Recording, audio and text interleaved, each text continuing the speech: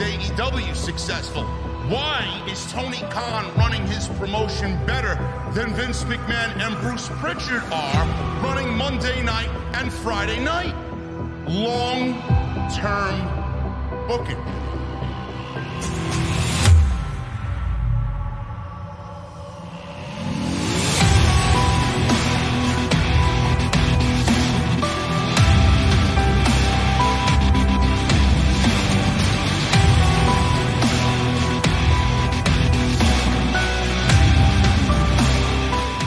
What is going on, guys? Thank you so very much for joining me right here on Off the Script. This is episode 442 for your Saturday, August 27, 2022. I am your host, JD from New York. As always, coming to you live from the OTS Beer Garden. Thank you guys so very much for joining me on your Saturday evenings, wherever you may be, man. Seems like I ruffled a couple of feathers last night, man, with the truth bombs that we dropped in regards to AEW.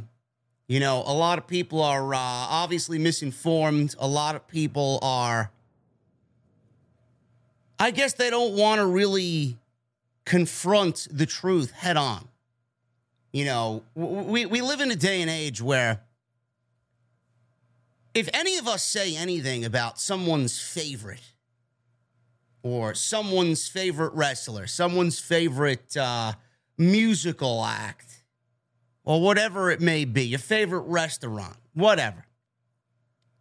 People seem to get very defensive. People seem to get very upset that you're saying something about what they like, and they don't really have any respect for that being your opinion. I've dealt with that for about 7 years. You know, people have this misinformed fucking ideology about me. I'll block anybody because my opinion is the only one that matters. No, that's not the case at all. That's not the case at all. It's never been the case. I block you because you're a fucking asshole. I would rather not have any hatred or bullshit on my timeline. Get out. Especially if people are making fun of me. And it could be anything. It's my car. It's my cats. It's my grandpa. It's this, and it's always the same shit, you know? I said things about AEW last night that struck a chord, struck a nerve with a lot of people because they don't really want to embrace the truth. These are dishonest people listening to someone who is very honest about what he does here. And they get agitated and they get upset because it doesn't fit their narrative. No company's going to be perfect. AEW has never been perfect. The new narrative is now, I'm just waiting to jump ship. I'm waiting to jump ship to WWE. I can't wait to get away from AEW. Now that WWE is hot and doing good, now I'm going to be a bandwagon fan. Do not listen to these people. Do not listen to these people. I'm not a bandwagon fan. Never was, never will be. I just want good professional wrestling on Monday, on Tuesday, and on Wednesday, and on Friday. That's all I've ever wanted. I was never a bandwagon fan. I only did what I did with AEW because I've done it for 7+ years that I've been on this platform. Doing it to WWE. And rightfully so. With Vince McMahon being gone, the product feels rejuvenated. The product feels refreshed. It feels like the first day of spring. Spring has sprung in the world of pro wrestling. Now, it's time I give AEW some tough love. And I'm not talking specifically about the Moxley and CM Punk fiasco on Wednesday. I'm talking about everything that's kind of boiled over into some real tough love anger after last night's Rampage. And what really kind of just tipped me over the edge was Malachi Black. And I get distraction roll-ups are going to be a thing and they're never going to end up going away. But Malachi Black being pinned by Alex Reynolds of the Dark Order. did not sit well with me. I don't give a shit that Malachi Black was pinned. But I mean, in that situation, it's got to be anybody but Alex Reynolds, who realistically is a fucking jobber. Let's be real. Alex Reynolds pinning Malachi Black. It could have been fucking Preston Vance. Could have been the big guy. Could have been number 10. But it had to be Alex Reynolds, the guy that we've seen least of in the Dark Order in every aspect. I don't understand it. That just tipped me over, and that's what really got me going on last night's rant. There are a lot of things wrong with AEW. And it seems like all the excitement surrounding Tony Khan and him signing this one and that one and bringing in fucking fresh faces every fucking week, seemingly for the last 3 years. Seems like it's kind of catching up to him. Because now he's developed one hell of a roster.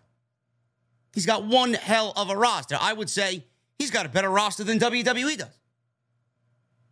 But at the end of the day, it seems like all those roster additions are now catching up to him. And he can't seem to get everybody on television at the same time, which is going to anger some people and leave some people out. And then the creative side of things, the people that he is using on television, it isn't really all that engaging. It isn't really all that intriguing. It's not creative enough. To a point where I said after Supercard of Honor, you could go back and listen to my fucking podcast leading into that show. When Ring of Honor was announced as purchased by Tony Khan, is he going to end up wearing himself out? Is he going to end up spreading himself thin? He needs to get people in place where there is structure and a writing team and some creative. Doesn't seem like we're getting any of that. Seems like the fucking outlaw Western. It sounds like fucking chaos backstage.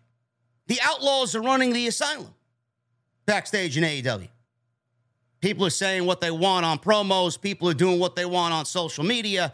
Political bullshit that we discussed with Britt Baker. Thunder Rosa getting the fucking shaft time and time and time and time and time again. Which leads me into a whole different fucking discussion about the backstage politics. Talked about it on Thursday. Once you show favoritism, it's very difficult to wipe that fucking out of the locker room, man. Once someone sees it, it's it. It's over. Thunder Rosa's been feeling that favoritism for her entire title, entire title reign. She's been feeling it ever since she won the championship. For the duration of that reign, she's been treated like shit. I don't really get why people are upset at me that I'm giving Tony Khan and AEW some tough love. I did it with WWE, and look at how correct I was in every single sense of the word. Every little thing that I complained about for the last 7 years ended up being justifiable complaints. To a point now where Triple H is taking all of those complaints and changing them for the better. So who was doing their job? I was. You just refused to listen because it didn't fit your fucking narrative.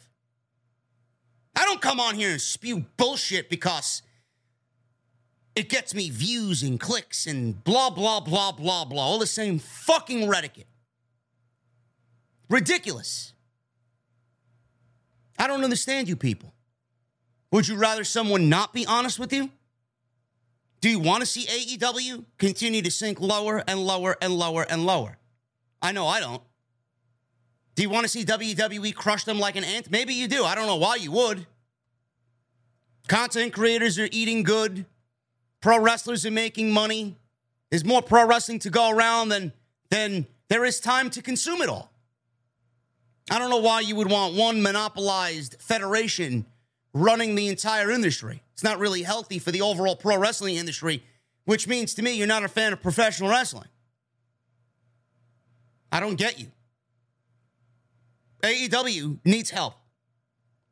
There are no narratives here. There is only truth. There are no narratives here. There's only honesty. If you don't expect me to go in on AEW when they do wrong like I did WWE, I need you to get the fuck out of here. I'm never biased with one company over the other. Never. Where that narrative got started, I don't fucking know. Blithering fucking retards is what they are. I never was biased with one company over the other.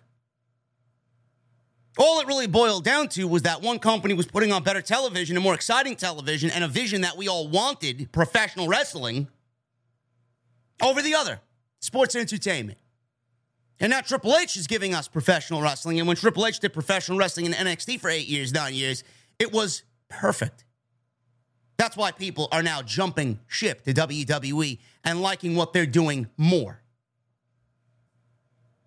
I'm not going to go out on a limb like some of these fucking idiots and say Monday Night Raw and SmackDown is better than Dynamite. We're not there yet, but we're getting there. We're getting there.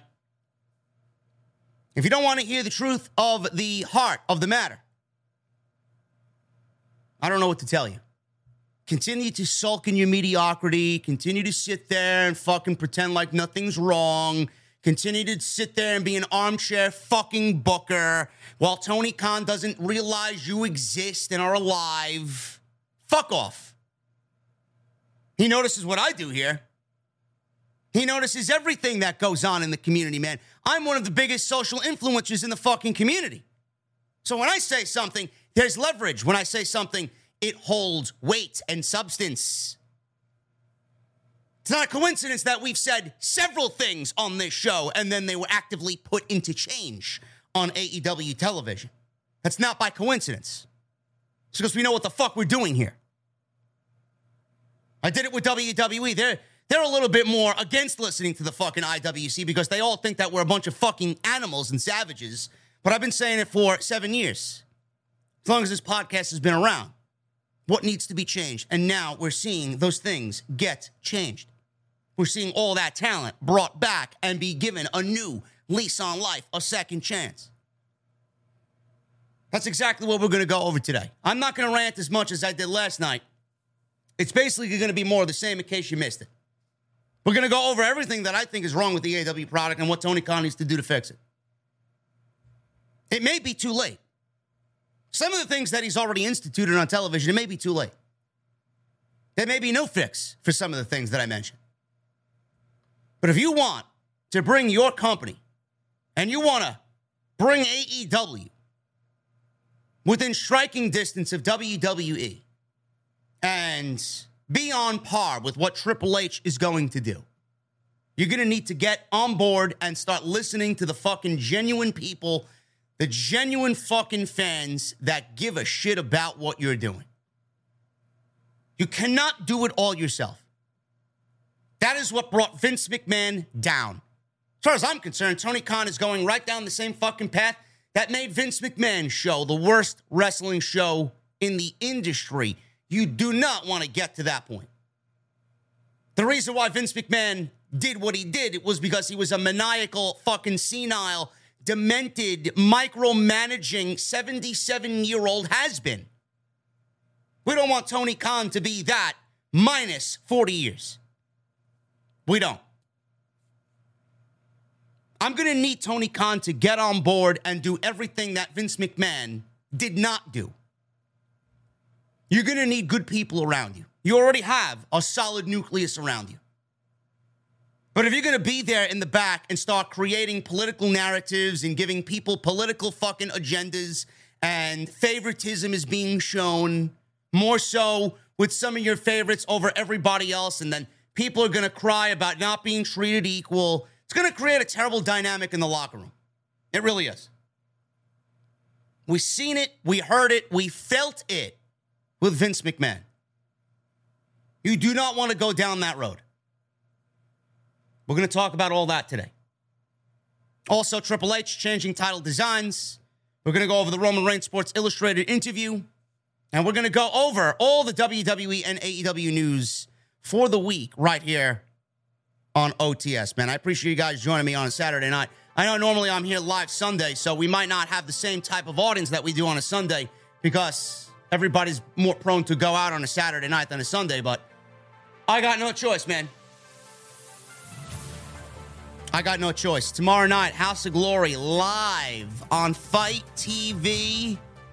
I will be at Terminal 5 in New York City. We should have at least 1,200 plus in attendance.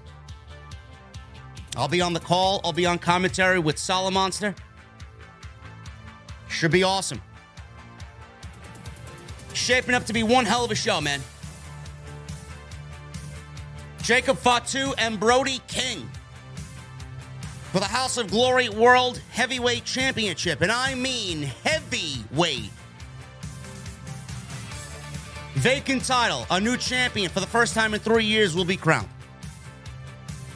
Low-key will go one-on-one with Bandito.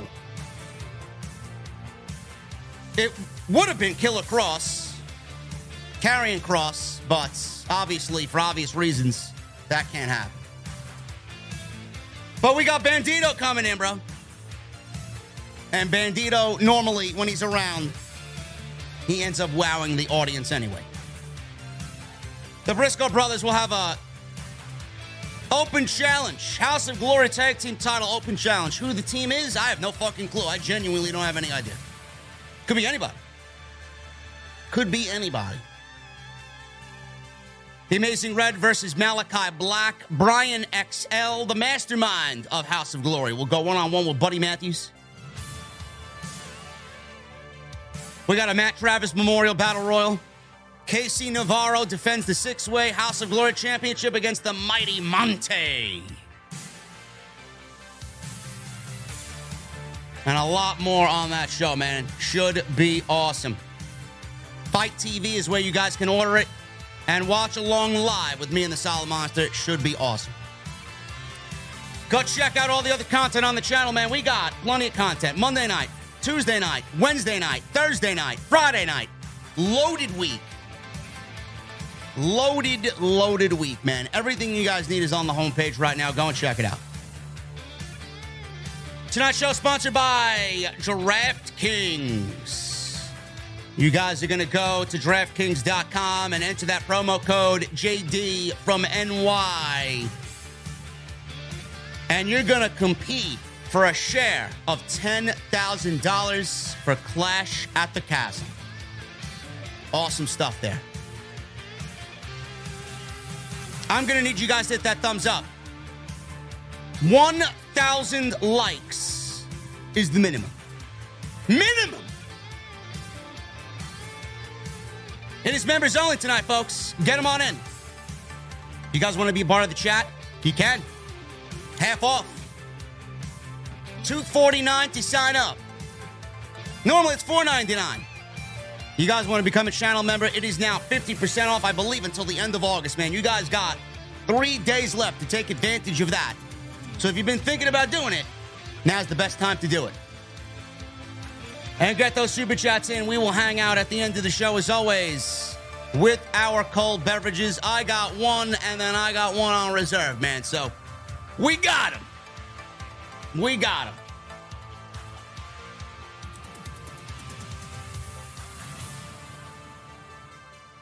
Let's get into the news, guys. We're going to start at the top.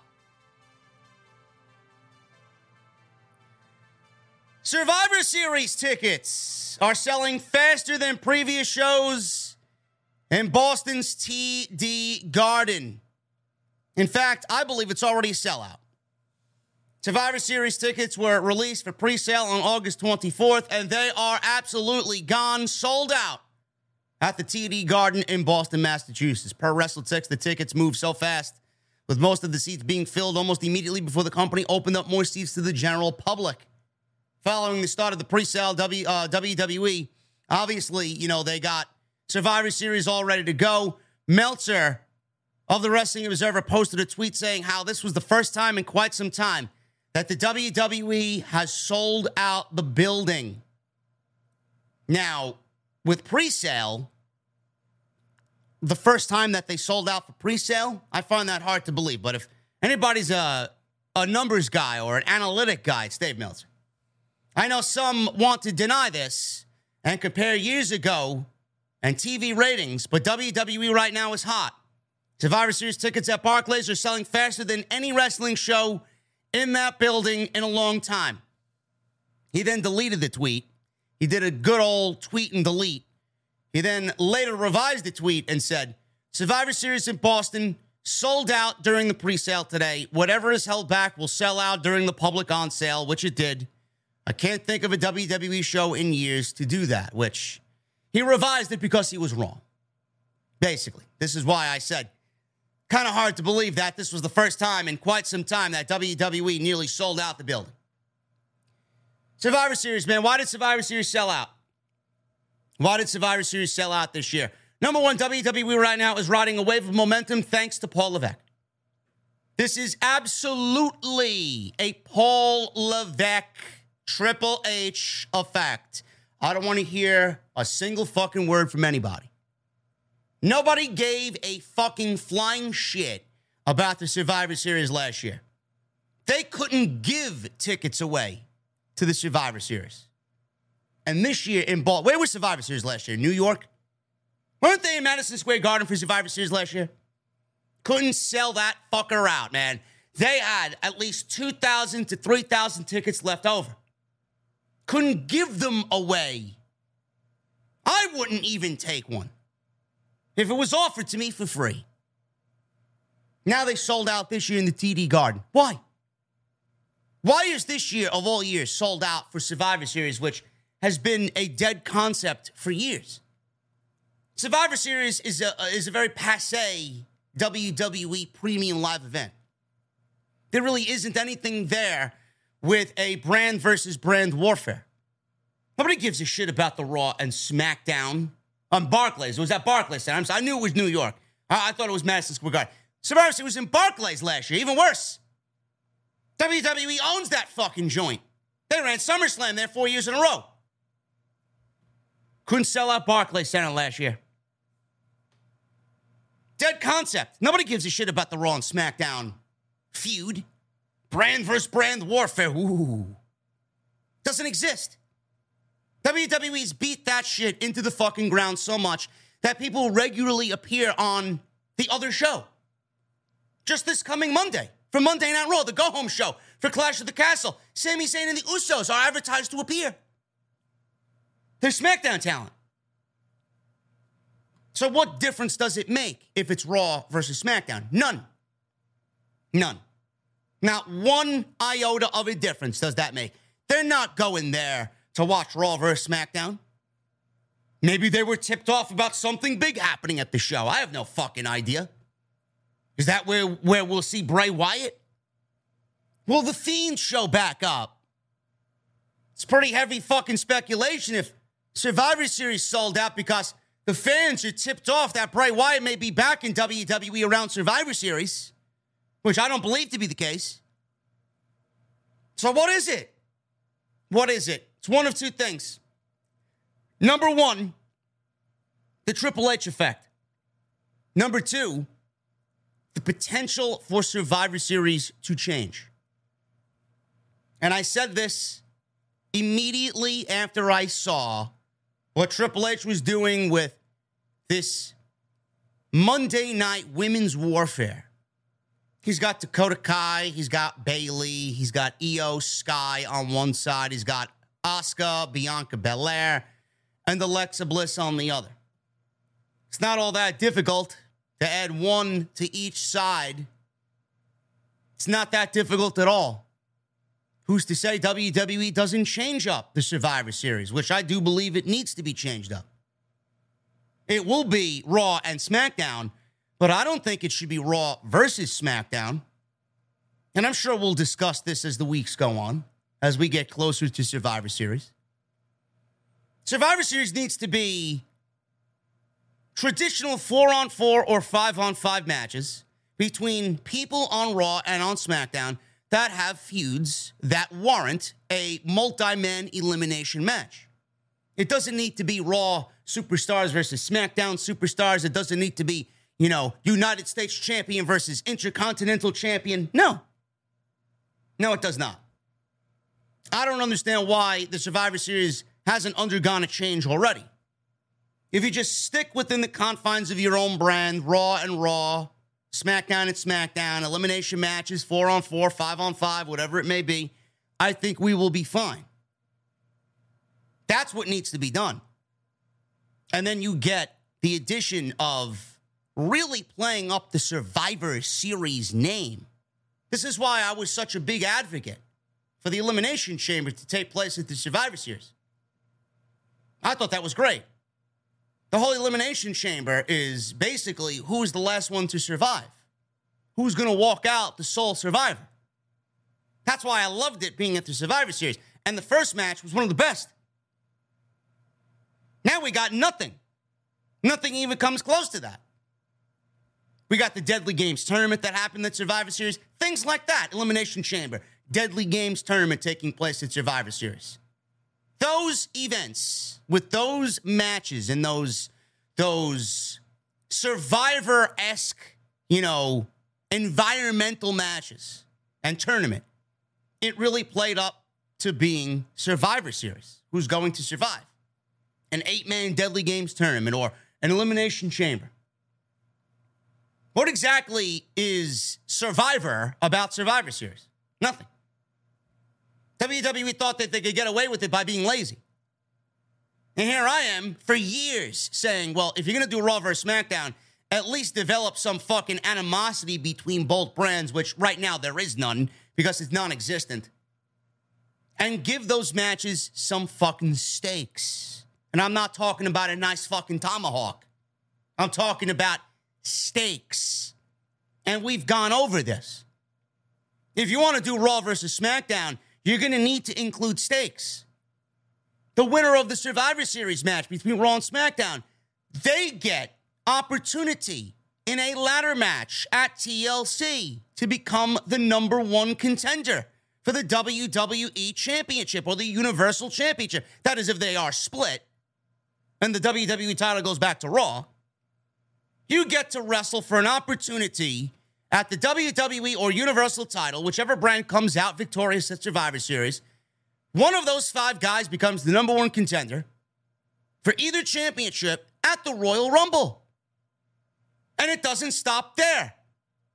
The remaining 4 guys, they get pick of the litter between number 21 and number 30 in the Royal Rumble. Now, that's something to fight for. Oh, yeah, you won Survivor Series. You get nothing. Or you won Survivor Series because of a brand fucking warfare that took place over the entire calendar year. Yeah, we'll give you an opportunity in a ladder match, and we'll stop there. No. We're going to need something on the line for those matches to mean something. Whether it plays into the draft, maybe we get Survivor Series this year, being that the draft realistically isn't going to be taking place according to reports. Maybe the Survivor Series plays into the fucking draft. Maybe, if they do the brand versus brand thing, maybe whoever wins gets a fucking draft pick from NXT, and they are able to choose from, pre-selected talent that is ready to get called up to the main roster. Who do they want on the fucking show? For example, if Tony D'Angelo, Carmelo Hayes, and Von Wagner are ready for the main roster, and Triple H picks those guys, deem them ready for the main roster. If SmackDown wins the Survivor Series, they get an opportunity to choose an NXT draft pick. And they're the only brand to do that because you can't be giving out NXT draft picks to everybody. Gotta have a meaning behind it. Who's to say that people aren't really getting excited for Survivor Series because they don't feel that, or they do feel rather, that there is change in the air in regards to how the event is going to be booked. All in all, WWE, like Meltzer says, is hot. They are hot. AEW is the opposite of hot.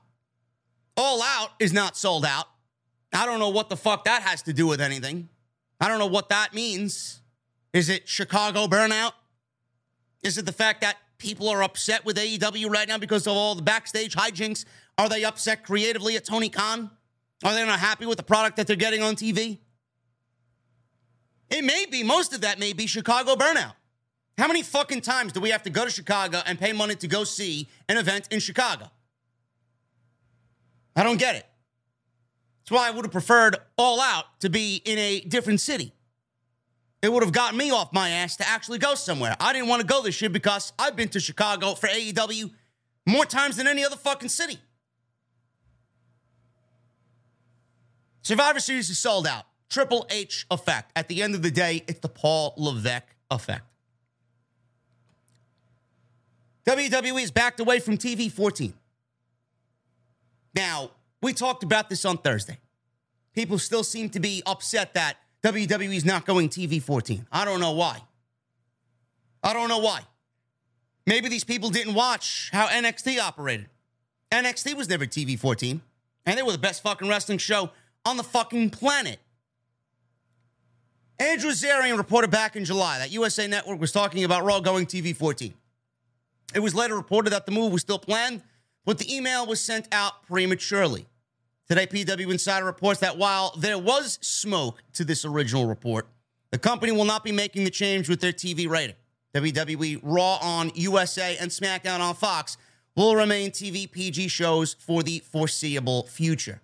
So if you're hoping to see some storylines that cross the boundary of more adult themes, like the Attitude Era, don't bet on that happening anytime soon.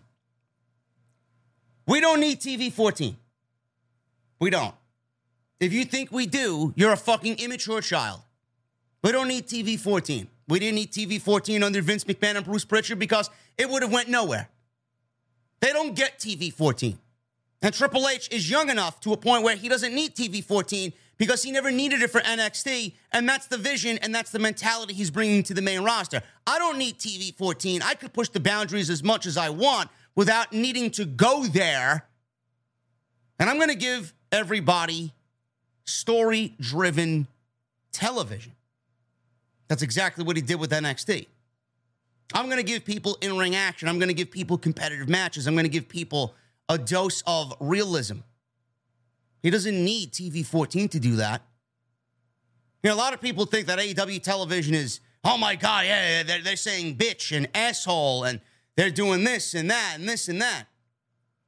Shit, blood, barbed wire, and all this other shit. Great. You're not going to see that on WWE television. That's why AEW was always the alternative. WWE doesn't need to do that. AEW, I think, does it too much. How many times can you say the word asshole? How many people on the same show could say the word asshole or bullshit or shit or pussy? You need to save it for those real, rare occasions when it is necessary to use that type of language. You're going to use that type of language to get across storyline when it really matters and when it really counts. If everybody uses it, then the nature of that language doesn't really resonate. I should take my own fucking advice. I say the F-bomb every fucking time. I just did it twice in the same sentence. Now, I said it twice in the span of 5 seconds. But that's just who I am. That's what I do. That's the show. Born and raised in the Bronx. The fuck do you want me to do? Normally, I don't curse in my real life. I don't. Well, not the way I do on this show, but I mean, it's part of everyday language. You know? A little bit more amped up when I'm angry. But you guys get what I'm saying. AEW doesn't need to use that type of language every fucking week. It doesn't. They don't need blood every week. Blood should be for pay-per-views or big feuds. Triple H was never about that. Just watch NXT Black and Gold. He was never about that. We don't need TV 14, and I'm glad that they're moving away from TV 14 because the people who think they need TV 14 are the fucking dummies out there that think TV 14 is going to equal better television. Triple H is giving you better television. He has been giving you better television over the last 5 weeks. Open your eyes. You don't need it. And all that shit, we said this on Thursday, should be saved for premium live events to give those a little bit more of a must-see feel. Something that you might not get on the weekly television show, you're going to get on the special events. Road Dogg. Oh, you didn't know? Road Dogg is back in WWE. Takes over for Jeff Jarrett as Senior Vice President of WWE Live Events. Now, Road Dogg is back in WWE. Obviously, he's very good friends with Paul Levesque, so this is not surprising whatsoever. I'll come back to that in a second. He was backstage at Monday Night Raw, and he has started his job right away. Good.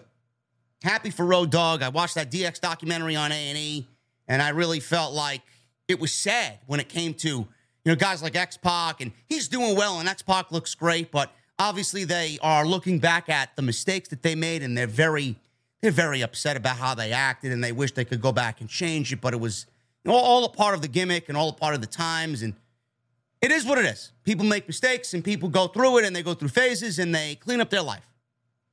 I felt more bad for Road Dogg than I think anybody else because Shawn Michaels is in charge of NXT Europe. He's been a huge part of NXT, Black and Gold. Same thing with Triple H. And X-Pac hasn't really done much of anything. And Road Dogg, I feel bad for him because they fired him and they documented what him and Billy did after the WWE run.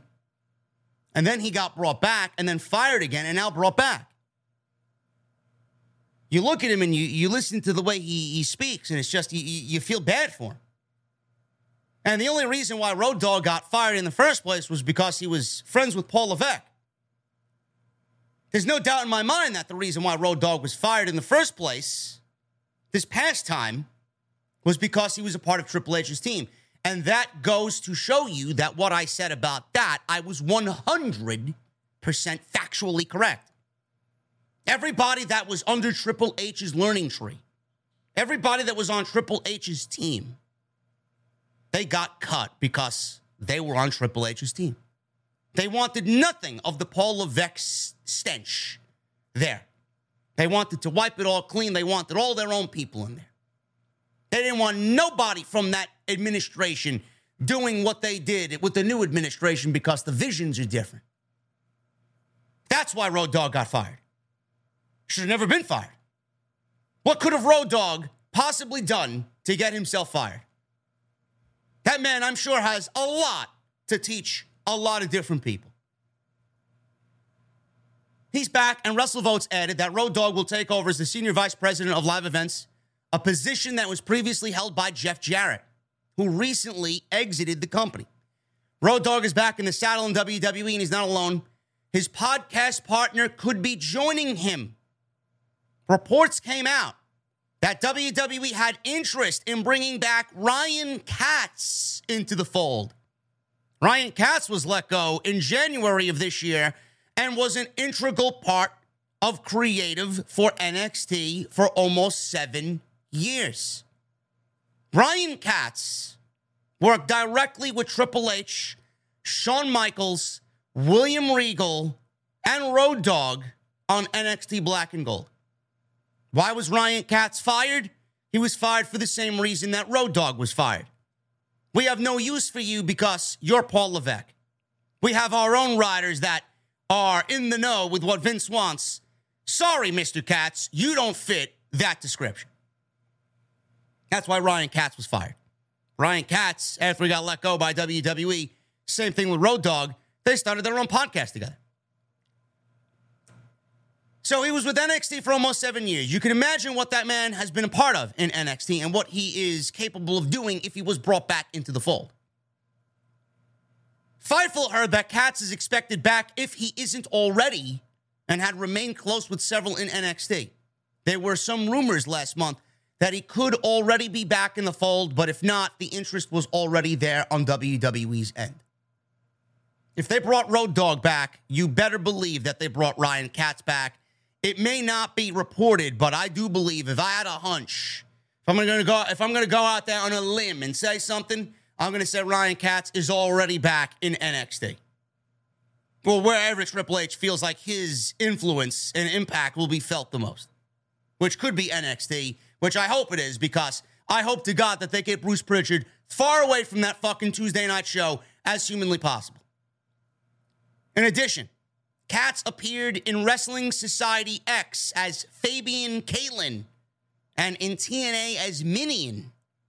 He also did motion capture, I should say, for several WWE vs. SmackDown games, WWE Raw vs. SmackDown games, appeared as a Rosebud, showed up in the Vaudevillains Titantron video, and was a part of Kane and Daniel Bryan's anger management skits. So clearly he's got the mentality, he's got the character of somebody wearing multiple hats. He could do anything you want him to. If I'm going out on a limb, I'm going to say that Ryan Katz is already back in WWE. And that, to me, is a beautiful thing. Somebody that was directly responsible for Black and Gold working alongside Triple H, you don't think Triple H wants him back? You don't think Triple H needs somebody like that who understands the talents in NXT? You don't think Triple H wants somebody that he can trust when he's not there? It's Ryan Katz. That's why Road Dogg and Ryan Katz were back, or are brought back, and they're the reason why, Triple H, rather, is the reason why they got fired in the first place. But now that Triple H is back and holds power, he brought back those that were done dirty because of the pettiness of the former administration. Bruce Pritchard. We got news on Bruce. This is one of two stories. Is Bruce Pritchard expected to leave WWE soon? I certainly hope so. I tell you, man, I'm throwing a party when Vince is fired. Somebody reached out to me and said, JD, go listen to last week's Something to Wrestle with Bruce Pritchard. I think he's talking about you indirectly. I hope he is. I hope he is. Fuck Bruce Pritchard. I can't stand the motherfucker. He wants to act all fucking Mr. Nice Guy now because Triple H is in charge. He's only acting Mr. Nice Guy because he's afraid of his fucking job. Triple H already has been made out to be the savior of WWE. It's not that difficult to see. We do it here. He hasn't even gotten started yet. Changes are being made, both to WWE on and off screen, also backstage. The most notable backstage change happened in recent days with Road Dogg taking over for Jeff Jarrett. And the reason why Jeff Jarrett was let go was because of Jeff Jarrett being a Bruce Pritchard hire. Jeff Jarrett was a Bruce Pritchard, Vince McMahon hire. Gone. Goodbye. You're the old administration. I don't want you here. Get out. Not like Jeff Jarrett really gave a shit about that. Maybe he figures he's still got one more run left in him and he's going to go and wrestle. I don't know. Who knows? Who knows what's going through Jeff Jarrett's mind? Maybe he thought that he was so praised in what he did with the Ric Flair last match thing that he figures maybe I still got some left in me. Going to go out there and see what I could do. The changes are likely to continue, and there is a lot of speculation about the future of Bruce Pritchard, who many people, including WWE's own wrestlers, see as a Vince McMahon guy. Oh, man, the clock is ticking. The clock is ticking. Tick-tock, tick-tock, tick-tock. In today's Wrestling Observer newsletter, Dave Meltzer wrote, and I quote, "This will lead to questions about Pritchard in his spot, and time will tell. Pritchard is a guy who gets that his job is to service his boss. Talent thinks he's a Vince McMahon guy with more of an idea of the entertainment side, and that Levesque is more wrestling. But I think Pritchard will service whatever vision Levesque wants.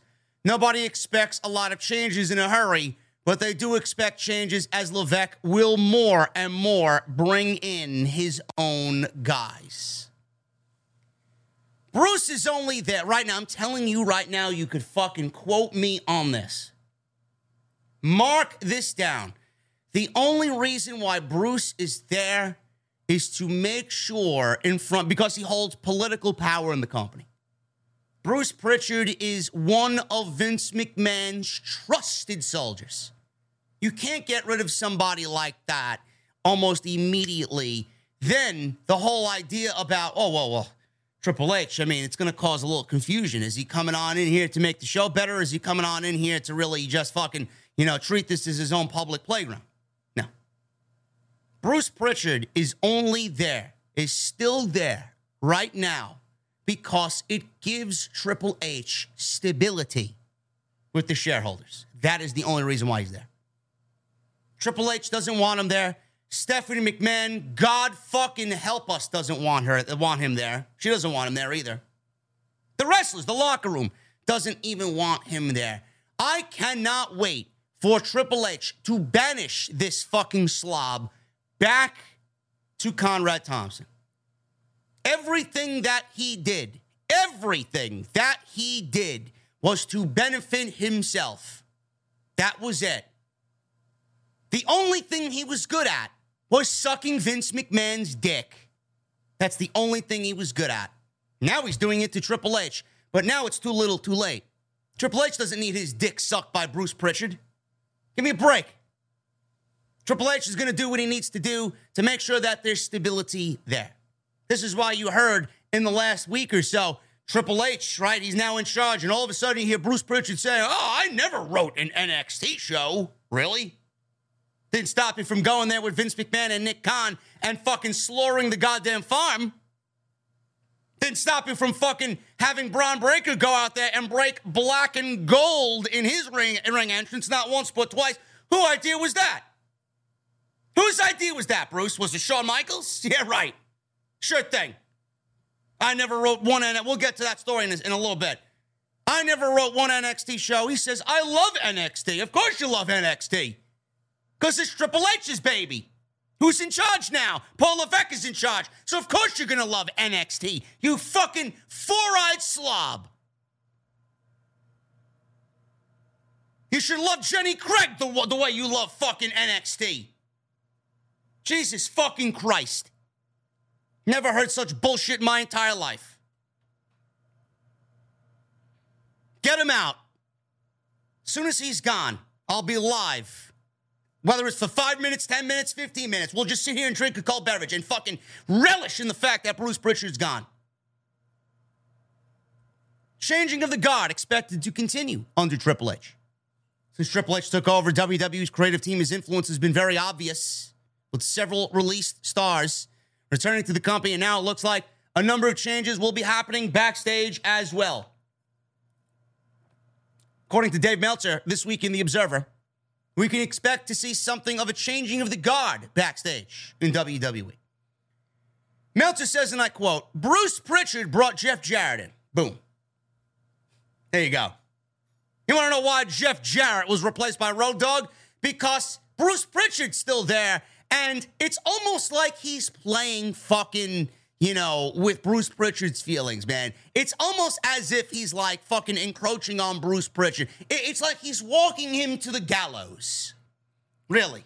And Bruce Pritchard knows that he's going to sit there with his lifeless fucking corpse waiting for the fucking hammer to drop and his head is cut off and everybody in the town celebrates. Jeff Jarrett was a Bruce Pritchard hire. So with Bruce Pritchard there, Triple H getting rid of Jeff Jarrett and replacing him with Road Dogg, you want statement. That is that may be the biggest statement of all that we've seen so far. Convinced Vince McMahon to hire him for Senior Vice President of Live Events. There you go. And Vince is no longer in charge, and Road Dogg is now on Triple H's team. He was a part of Triple H's team, so he hired him back weeks after Brian James was mad at Tony Khan for not hiring him. Jarrett's department, which was house shows, have greatly increased. So it's like, man, your department went way, way up, and you got the boot, but that's just the nature of the beast. I think a lot of people who are not Paul Levesque people are probably feeling a bit nervous. Bruce. And it's going to be changing of the guard. It's just how it's going to be. It's always going to be that way. Meltzer didn't mention who else could be brought in or perhaps could be leaving WWE, but it may be nervous for several backstage for a few weeks because Vince McMahon's old favorites may be dropping like flies. Get him out! Like I said, when the news drops, we'll be live for about 15 minutes. I'll make an old-fashioned live on air and we'll just celebrate in the venue. Triple H is reportedly making several WWE belt design changes. One of these things that has been requested across the board is for WWE to change title belts. We may be getting that. The Twitter account @BeltFanDan reported on Twitter, the rumor mill says Triple H is making numerous belt design changes. He would know. That's his industry. That's his forte. Whoever Triple H is getting to make these belts, obviously the word has gotten around that Triple H wants to or has already started making numerous belt design changes. Now, Dan himself is a prominent belt maker for wrestling companies and collector and has broken belt-related news in the past. No word on which titles may get a redesign.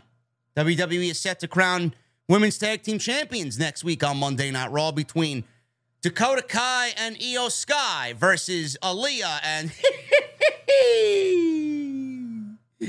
Raquel Rodriguez Gonzalez. You know, she's got to be smiling on Friday and now on Monday. God help us. So we may get new women's tag team titles for all we know. WWE's put a big focus, Triple H, I should say, put a big focus on the United States title and Intercontinental title in recent weeks. We may get title designs of that as well, even though I think the IC title is actually pretty sweet. The U.S. title definitely needs a revamp, no doubt about it. I would change. What I would do is... Now, I was actually pretty wrong in this, which I'm not afraid to admit. And I know a lot of people said the same thing that I did, but it was obvious that WWE was never going to change the title of belts because, A, Vince and Bruce didn't give a shit about them. So what the fuck do they care what they look like? And B, WWE loves that WWE branded logo right on the belt, right? You got that big WWE logo plastered on the red belt, on the blue belt, on the fucking WWE title with the black strap. They love it.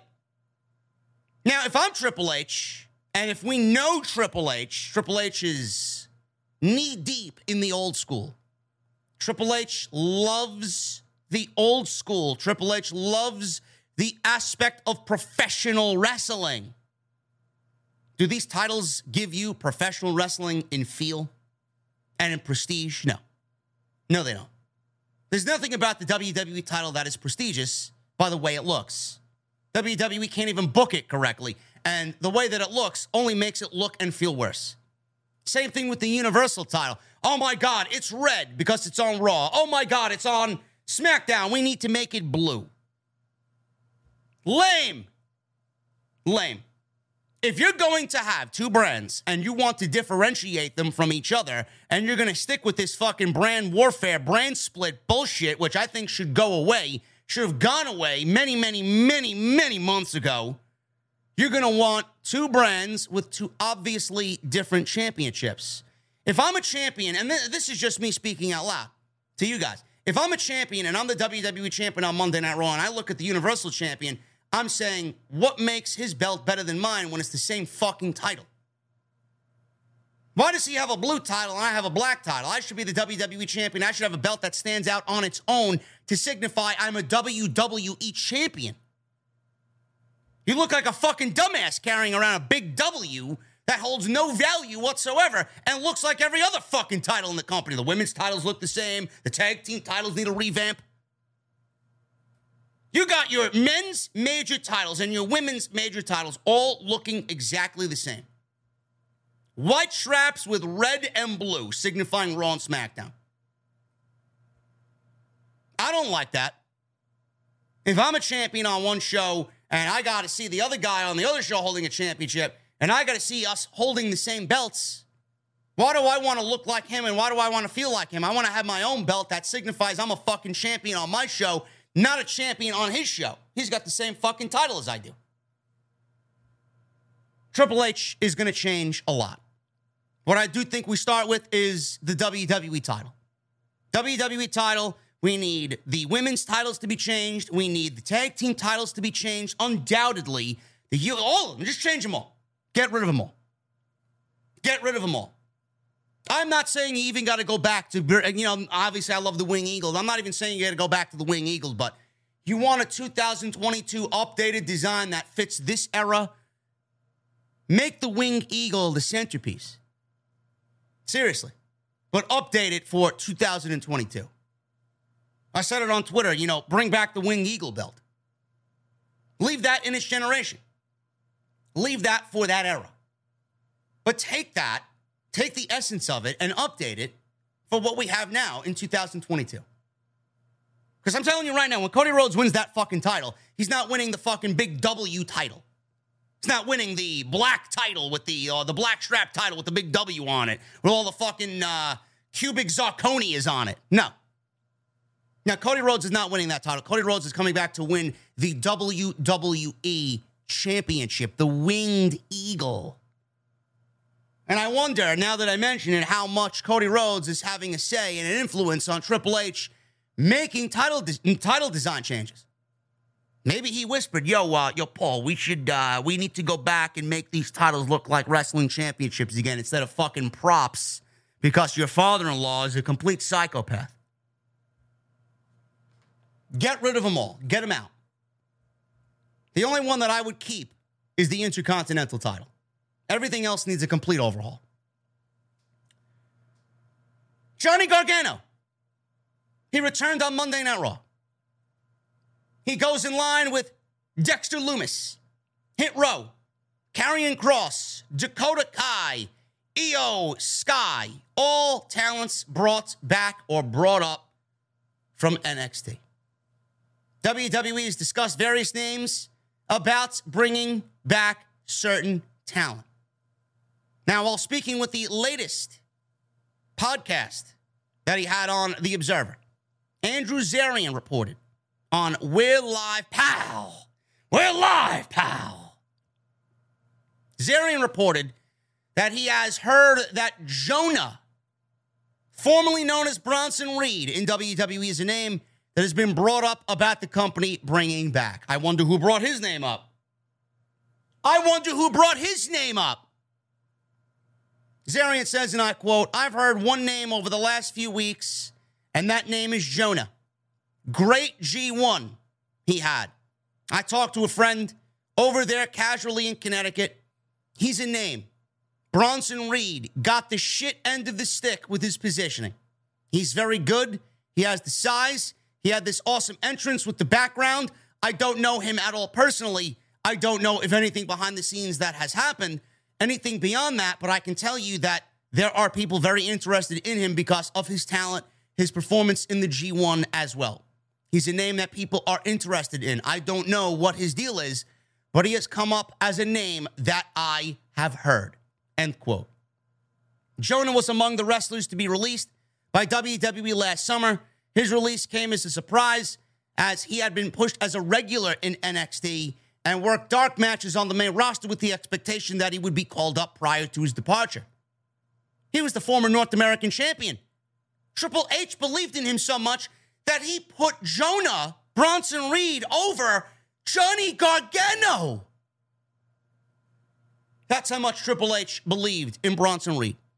Bronson Reed was a Triple H pet project. That was one of the releases that was so mind-numbingly dumb that when it happened, I said it then and I'm going to say it now.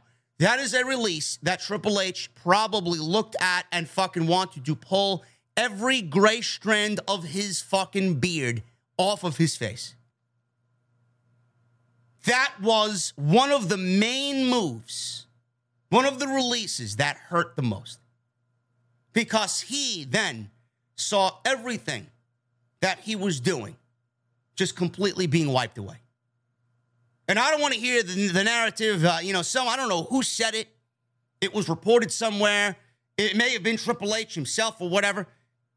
We all sit down as management and we go over the names and, unfortunately we had to come to a decision that he was released. Triple H had nothing to do about Bronson Reed being released. Nothing. That was all Vince, that was all Bruce, and that was all Nick Khan. The death of Bronson Reed, the nail in the coffin of Bronson Reed, was when he lost the North American title and they got called up to work dark matches on SmackDown for 2 weeks, and then Bruce Pritchard, because Bruce Pritchard really should be looking at somebody and evaluating the way that they look when he himself looks like he should be on a fucking treadmill for about 4 hours every fucking day. Yeah, he's the one guy that you really want claiming, oh yeah, we can't keep this guy on the roster. It doesn't fit us because he doesn't look the way we want him to. I'm sorry. What? Bruce Pritchard firing somebody over his weight and appearance? Please tell me I'm dreaming. Give me a fucking break. That was the nail in the coffin for Bronson Reed. Worked 2 matches. They tried to get past it the first time. They couldn't get past it the second time. Goodbye. Gone. Gone. Meanwhile, this guy is Samoan. He's Samoan. He had every fucking feature you wanted. He had every look and aspect you wanted. Big man that could move. Big man that could fly. Big man that could wrestle. All he needed to do was work on his promo ability. And I had the pleasure and honor of calling that man's match against Jacob Fatu, which you guys haven't seen yet. And that man was one of the one guys I went to House of Glory Management with and said, we got to put this guy over. We should get him here immediately. An untapped talent is Bronson Reed. So if he's brought back, you're going to see a huge fucking smile on my face because he never should have been let go in the fucking first place. And if I am Triple H, I'm looking at him. I don't know how long he signed with New Japan. It can't be long. I don't know what he signed over there. 6 months, a year maybe. I have no fucking idea. But if he is available, you can guarantee he will be brought back within, this year or early next year. Give it another couple of, I would say, let's get through the third or fourth quarter of this year, and let's get through Royal Rumble. We may see him by the time Royal Rumble hits or maybe going into WrestleMania season. He will be brought back, for sure. Another ex-WWE star that could be brought back. I'm not saying that he's going to be, a lock like Bronson Reed. Velveteen Dream. He has now started to become active on social media. And he posted on Instagram that he has a story to tell. Former NXT star Patrick Clark, a.k.a. the Velveteen Dream, is back on social media and appears that he will be addressing some things soon. On his Instagram page, Patrick Clark posted some black and white photos with the following, and it said, and I quote, I know there is a heaven. I is spelled E-Y-E, not just the letter I. I know there is a heaven. I know there is a hell. Listen to me, people. I've got a story to tell. Now, I don't know what this means or what he's insinuating or what he's doing on social media. In 2020, Clark was accused of having inappropriate contact with a minor. In May 2021, Clark said the allegations derailed his career, which they did. It was later reported that there were other reasons why he was released. Brian Alvarez said the following on an episode of Wrestling Observer Live last year in regards to the Velveteen Dream being fired. It had nothing to do with the allegations. WWE ran an investigation and they found that nothing was really concrete in the allegations, and the investigation proved nothing. It was wiped clean. Patrick Clark was wiped clean. The investigation went nowhere. He got fired for other reasons and backstage behavior. Forget all the accusations because I don't know what happened. I believe that WWE believes that he was innocent because otherwise, I believe they would have gotten rid of the guy very quickly. I don't know what happened. I know nothing. All I know is about everything that everybody else knew about related to the Velveteen Dream. The thing that I heard over and over again, besides the fact that he kept disappearing, was that there were car accidents, and that's never good. I don't really know what happened there, but it was a regular occurrence. The thing that I heard about Velveteen was that he rubbed a lot of people the wrong way and had nothing to do with the accusations. What I heard over and over was that this guy, when he talks about his Velveteen Dream character, and he talks about blending it with his real life. I heard about the Velveteen Dream in the same way as Shawn Michaels becoming the HBK character in real life. End quote. If there's one guy that I'm more disappointed with than anybody, it's Patrick Clark. I was such a huge fucking fan of Patrick Clark. The Velveteen Dream character was NXT. I mean, you want to look at NXT and you want to look at some of the most memorable things in NXT. One of the things that stand out to me most is Velveteen Dream. If I had the opportunity to tell him in person how much of a disappointment I think he was to all of us, I would. Do I want to see him back in the WWE? I don't know. If the man is cleared on all charges, why not? You know, Enzo Amore still has this stigma surrounding him that he's some fucking womanizer and some woman abuser and a rapist. Meanwhile, he got cleared of all the charges. He's living his life and he's clean and he's much more mature now and he's doing his own thing. A lot of people still think that Enzo Amore is all those things that WWE fired him over.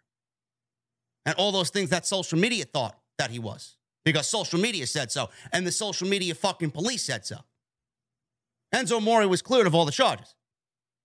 Enzo Amore got fired because some fucking bitch wanted to speak up with no evidence backing her and got him arrested and fired from his job. And that's not right. Who's to say the same thing that happened to Velveteen Dream? Social media is a platform for people to speak freely with basically nothing of any sort of evidence to back their statements or what they're claiming. Nothing. Velveteen Dream, I'm not sitting here saying that he's innocent. I've seen all the pictures and the tweets and the fucking screenshots from the other parties that said that they were in contact with Velveteen Dream and all the things that he did and said. But it's easy to doctor a tweet. People doctor tweets all the time. People doctor tweets about me. I seen a tweet about Sean Ross Sapp. A very, very crude and absolutely deplorable joke, supposedly from Sapp, that was doctored up and faked. Something about a 13-year-old girl. I seen it yesterday. This is how sick people are. For whatever reason, vendetta, spinning their own narrative. You don't like them for whatever reason. People are allowed to get away with shit on social media that they are not allowed to get away with in real life. And the shit that we saw, none of us know. None of us know. You're taking one guy's side because you've seen something, you've seen it on social media, it must be true, and you're not listening to Patrick Clark's side. You automatically demonized him as a pedophile. You cast him out as if he's not allowed in this spectrum anymore. He's not allowed to walk amongst us as human beings anymore. Why? Because you've seen it on social media? Give me a fucking break. If Patrick Clark was to come back to the WWE, how many people would be thrown into a fucking tizzy fit? How many of you people would be upset that Patrick Clark is back in the WWE? Why would you be upset if the WWE came out and said that an investigation was launched and nothing was found? So you got a problem with Patrick Clark, you got a problem with the WWE. If they launch an investigation and nothing is found, what is the fucking problem? You're going to go believe something on social media because you've seen it from fucking Twitter. But if WWE is launching an investigation with professionals who are hired to do this because they have professional background in this thing, this is their livelihood, it's what they're paid to do, you're going to still deem Patrick Clark guilty because Twitter. Will he work anywhere else? No. No, he won't. Just because it's a bad PR move. He's finished. But if he came back to WWE, would it be that bad? Would people welcome him back? You know, time heals all wounds. Time heals all wounds. People have done things and still ended up back on WWE programming. The Ultimate Warrior went on a fucking homophobic rant. You know the type of person Ultimate Warrior was. They allowed him back on WWE television, and everybody pretended like nothing that he said in his past was a fucking problem. They allowed this guy back into their homes. They allowed this guy into the Hall of Fame. They allowed this guy on TV, and then he croaked the next day. And now he's heralded as a fucking hero, and now he's got the Warrior Award named after him at the WWE Hall of Fame ceremony. So what's the big deal? Patrick Clark was fucking cleared of charges and is brought back to WWE television. It wasn't even the reason that they fired him. They fired him because he's a fucking diva. Who's to say that they didn't fire him to let him cool off, and it took 3 years to get him back to a mature stage? He's now ready for the big time. Take 3 years off. Go do what you got to do. The guy was a menace. Drunk driving. He was drunk driving and he was fucking depressed because his career was being fucking slowly taken from him.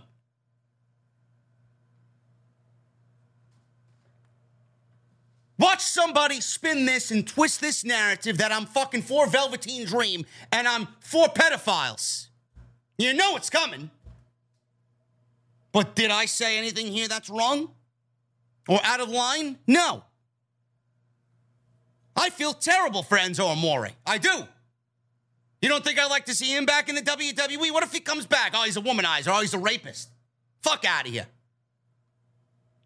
Such a bullshit fucking narrative. Now, I don't know if he's coming back or not, but maybe he's teasing something. Maybe he's teasing joining the WWE again. I don't know why he would post under his Instagram page when he's not the Velveteen Dream anymore. He's speaking like he's the Velveteen Dream. That Instagram story was as if he was channeling Dream once again. So we'll see. If he does end up coming back to the WWE, I'd like to see him. He was a main event guy ready to break out. And like I said, if WWE launched an investigation, I don't know what the big fucking problem is. If they deemed him okay and good to go, then it's good to go. But at the end of the day, he may be a PR headache. And they don't want that shit. Because you know how people are. Can't get over something even though you tell them 1,000 fucking times over and over again, this is the way it is. They're still going to believe what they want to believe because they've seen it on Twitter. WWE staff, announcers, very happy with recent changes.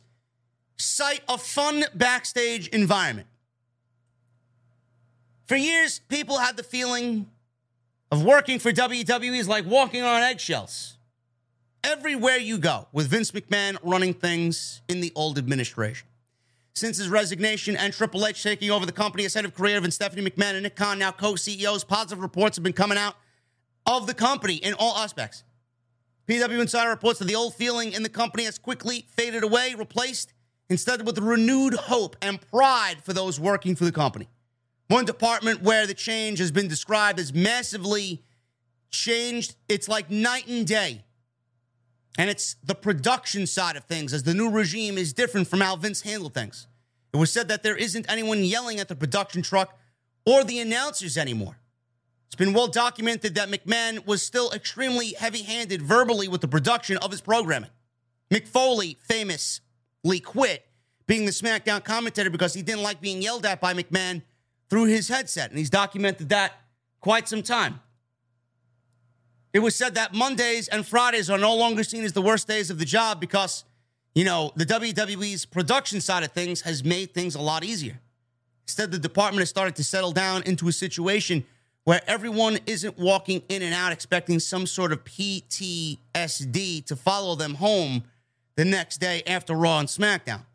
PW Insider's report continued by noting that the entire production department, announcers, cameramen, producers, directors, etc., has been extremely happy over the last few weeks. One source said it allowed to feel like it's fun to work there.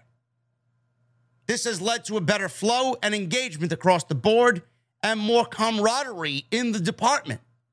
Those looking to leave the company a few months ago have reconsidered that decision because of how happy they are and how they hope the new regime current honeymoon feeling remains. It's not only with that, I'm assuming the locker room feels a lot better as well. That locker room is probably jumping for joy, man. There were a lot of talent there that probably was thinking along the line of, I'm going to be out of here in about 6 months because I'm going to be cut. And those talents, I don't need to tell you who they are. You saw the writing on the wall. You saw the writing on the wall. You saw when WWE used them, and then all of a sudden they would go away for a very long time. That's just Vince McMahon telling you without telling you himself that he's bored.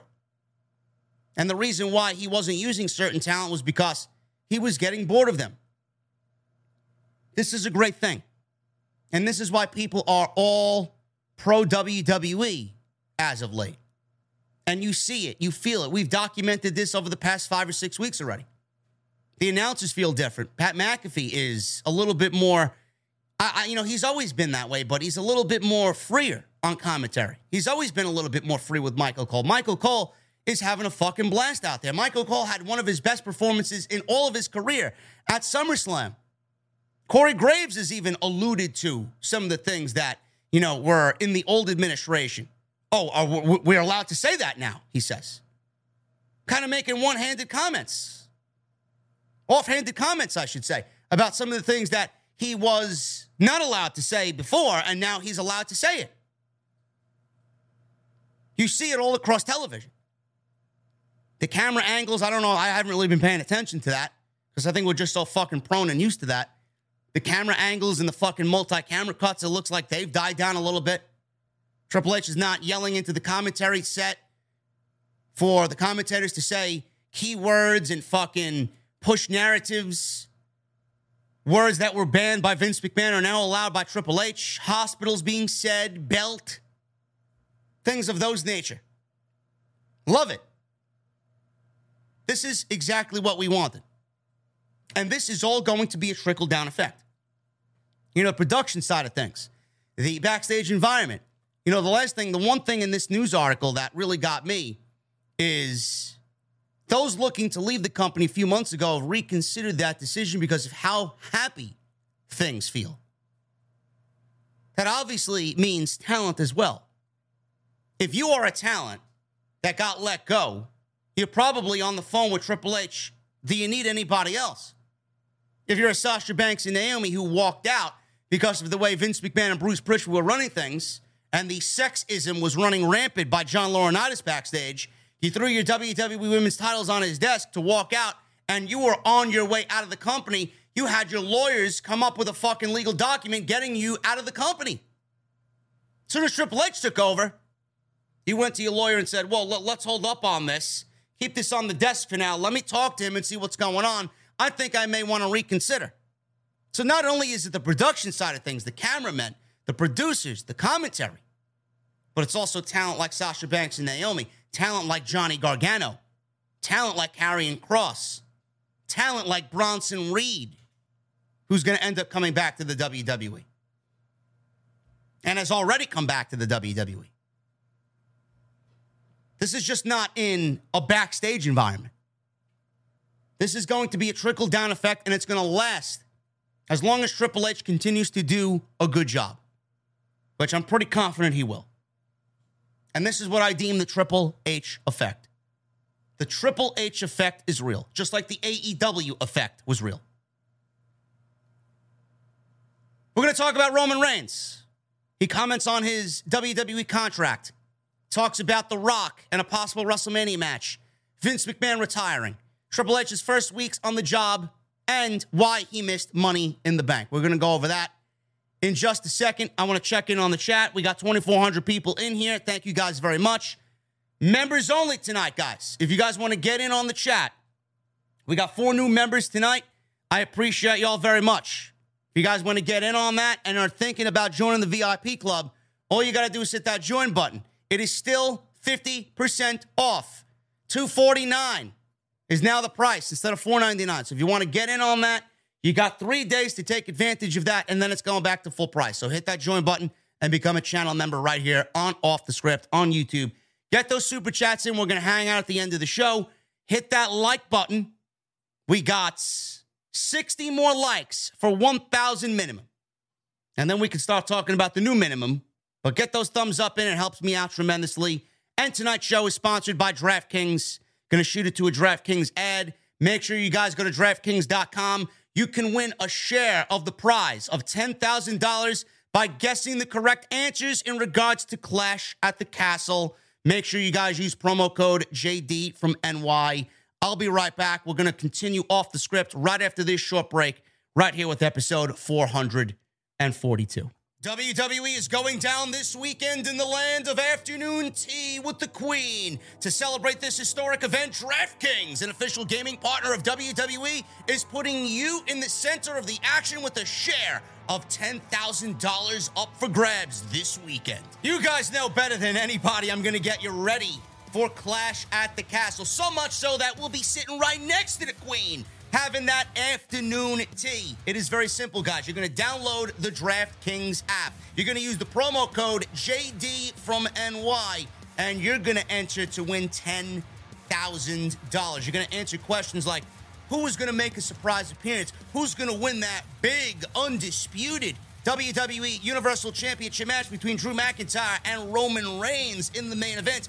Will Austin Theory cash in his Money in the Bank contract? You're going to answer all those questions, and the customers with the most correct answers will win their share of $10,000.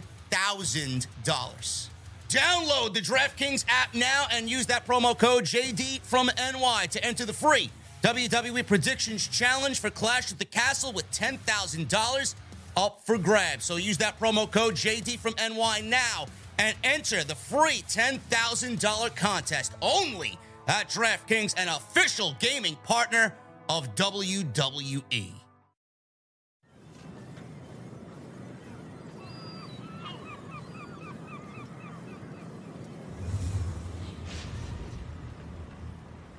Once again, thank you to DraftKings.com for once again sponsoring the podcast right here on OTS. Let's continue the podcast, guys. We got news on Roman Reigns. Roman Reigns finally speaks up, talks about his WWE contract, The Rock and WrestleMania, Vince McMahon, and Triple H's first few weeks on the job. He was interviewed by Sports Illustrated, and Roman Reigns says this in regards to his new WWE contract with World Wrestling Entertainment, how many years it was for, and working a lighter schedule. I really don't like to get into the specifics, especially like there's timelines. There's different ways to play with these things. I think the main thing is when you've been on the road for almost 10 years straight and someone who has been at the highest level, the main event level, I ran a full schedule for a long time. Even before we went to Fox, it changed to where it was SmackDown on Friday. Then we did 2 live events Saturday, Sunday. Then there was the occasional Monday Night Raw. So that's a 4-night schedule, which still isn't as bad as what it used to be. I mean, we used to do Friday, Saturday, Sunday live events, Monday Night Raw. Then we would tape SmackDown on Tuesday. So we were only getting a day and a half because we flew out.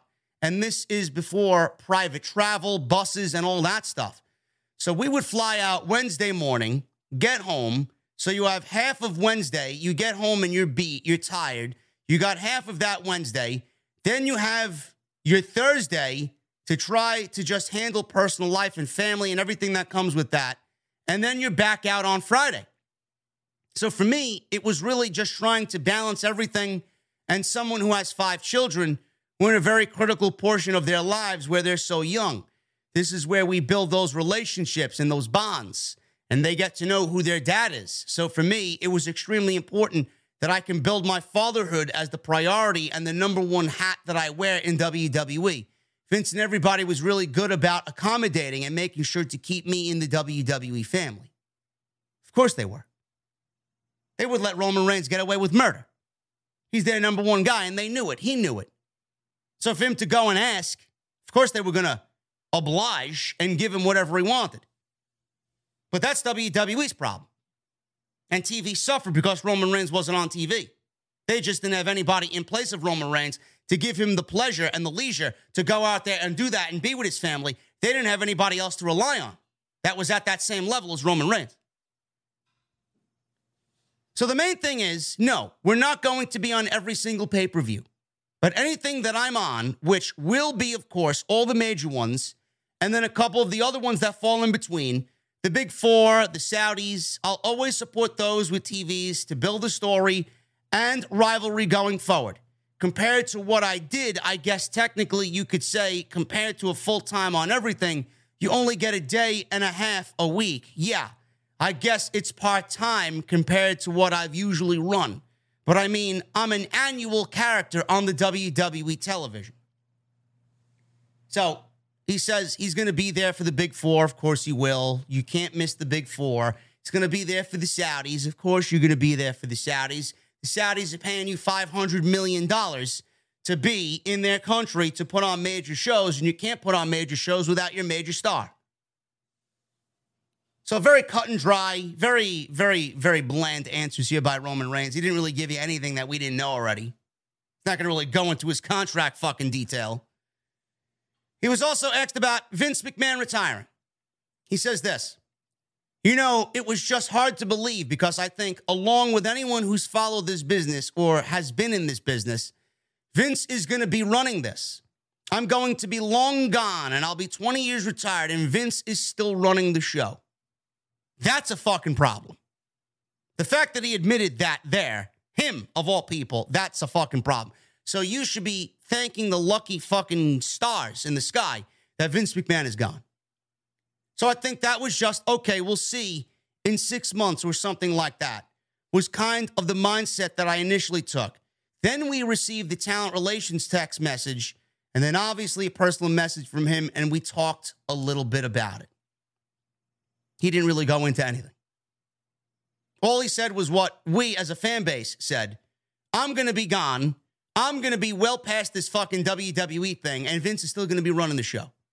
You and I would be in our 60s, in our 70s, and Vince is going to be sitting in the fucking chair at 98 years old, still running the goddamn show. That's basically what Roman Reigns said. He uttered exactly the same sentiments as the fucking IWC. Triple H. He commented on Triple H. I think he's done excellent. I think he's a professional wrestling babyface right now in the industry. He's like a babyface for the industry right now, and there's like this honeymoon situation going on. There's a lot of excitement.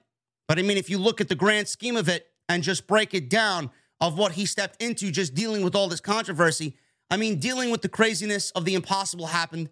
Vince McMahon stepped down, like just dealing, wrapping your brain around that, and then being the guy to be next. I thought following Cena was tough. Imagine having to follow Vince McMahon. I think he's done great. I really do. And then The Rock. He mentioned The Rock. The Rock dropped a hint on his sitcom Young Rock about wrestling Roman Reigns. He said that a match like that should only take place at WrestleMania. Reigns was asked if there's any update to The Rock wrestling at WrestleMania against him. He says, and I quote, Dwayne's dropping it with his own project, so it's got to be pretty good. It's got to be pretty special. I think that just goes to show the clamoring, the buzz for it, the chatter for it, the wishful thinking is something that he definitely played into with Young Rock. So which, as you know, with him, everything's highly strategic. A lot of synergy with everything that he does with the projects that he's been, going with and he's guiding, he has in his mind. So yeah, I would just say based off that alone, it looks even better than it did the last time we spoke. It's pretty much Roman Reigns telling you that, yeah, it's on the plate and it's there for The Rock to take it if he wants.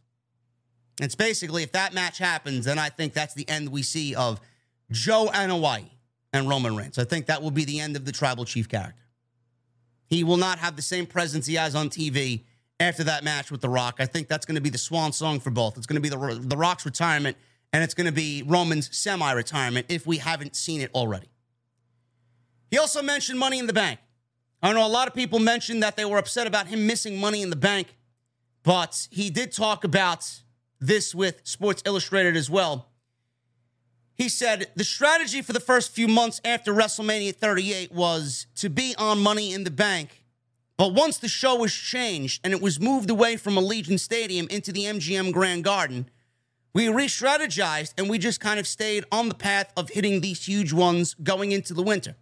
So once Money in the Bank was moved, I was pulled from that, and we knew we were going to hit SummerSlam, and then also Cardiff being a huge stadium show as well, being a huge international show. It was just, I knew I was going to be a part of that one, so for me, it wasn't a surprise. Once I knew things were up with Money in the Bank, I figured there was going to be an adjustment there. WWE re-signed Roman Reigns to a contract, and they gave him the WWE Universal and WWE titles. They had him sign a new contract after he won both of these titles, and they gave him less dates by putting both world championships on Roman Reigns. That, to me, is inexcusable. That's WWE not knowing what the fuck they're doing. Roman Reigns pretty much swindled them in the contract negotiations. He got to beat Lesnar in WrestleMania. He became double world champion. He's the face of the company. And then they kept him off TV for the majority of the summer. Of course he's going to work SummerSlam.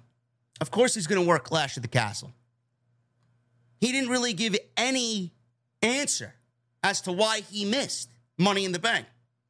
Money in the Bank is heralded as one of the big 5 shows of WWE's calendar year. And they didn't put him on the show. Oh, because we moved from Allegiant Stadium, we realized that maybe we're not needed at the MGM Grand Garden Arena. I don't understand that. You're a double world champion. You're a double world champion. Cody Rhodes just went out with injury. Randy Orton was out with injury. And you still want to opt to be home.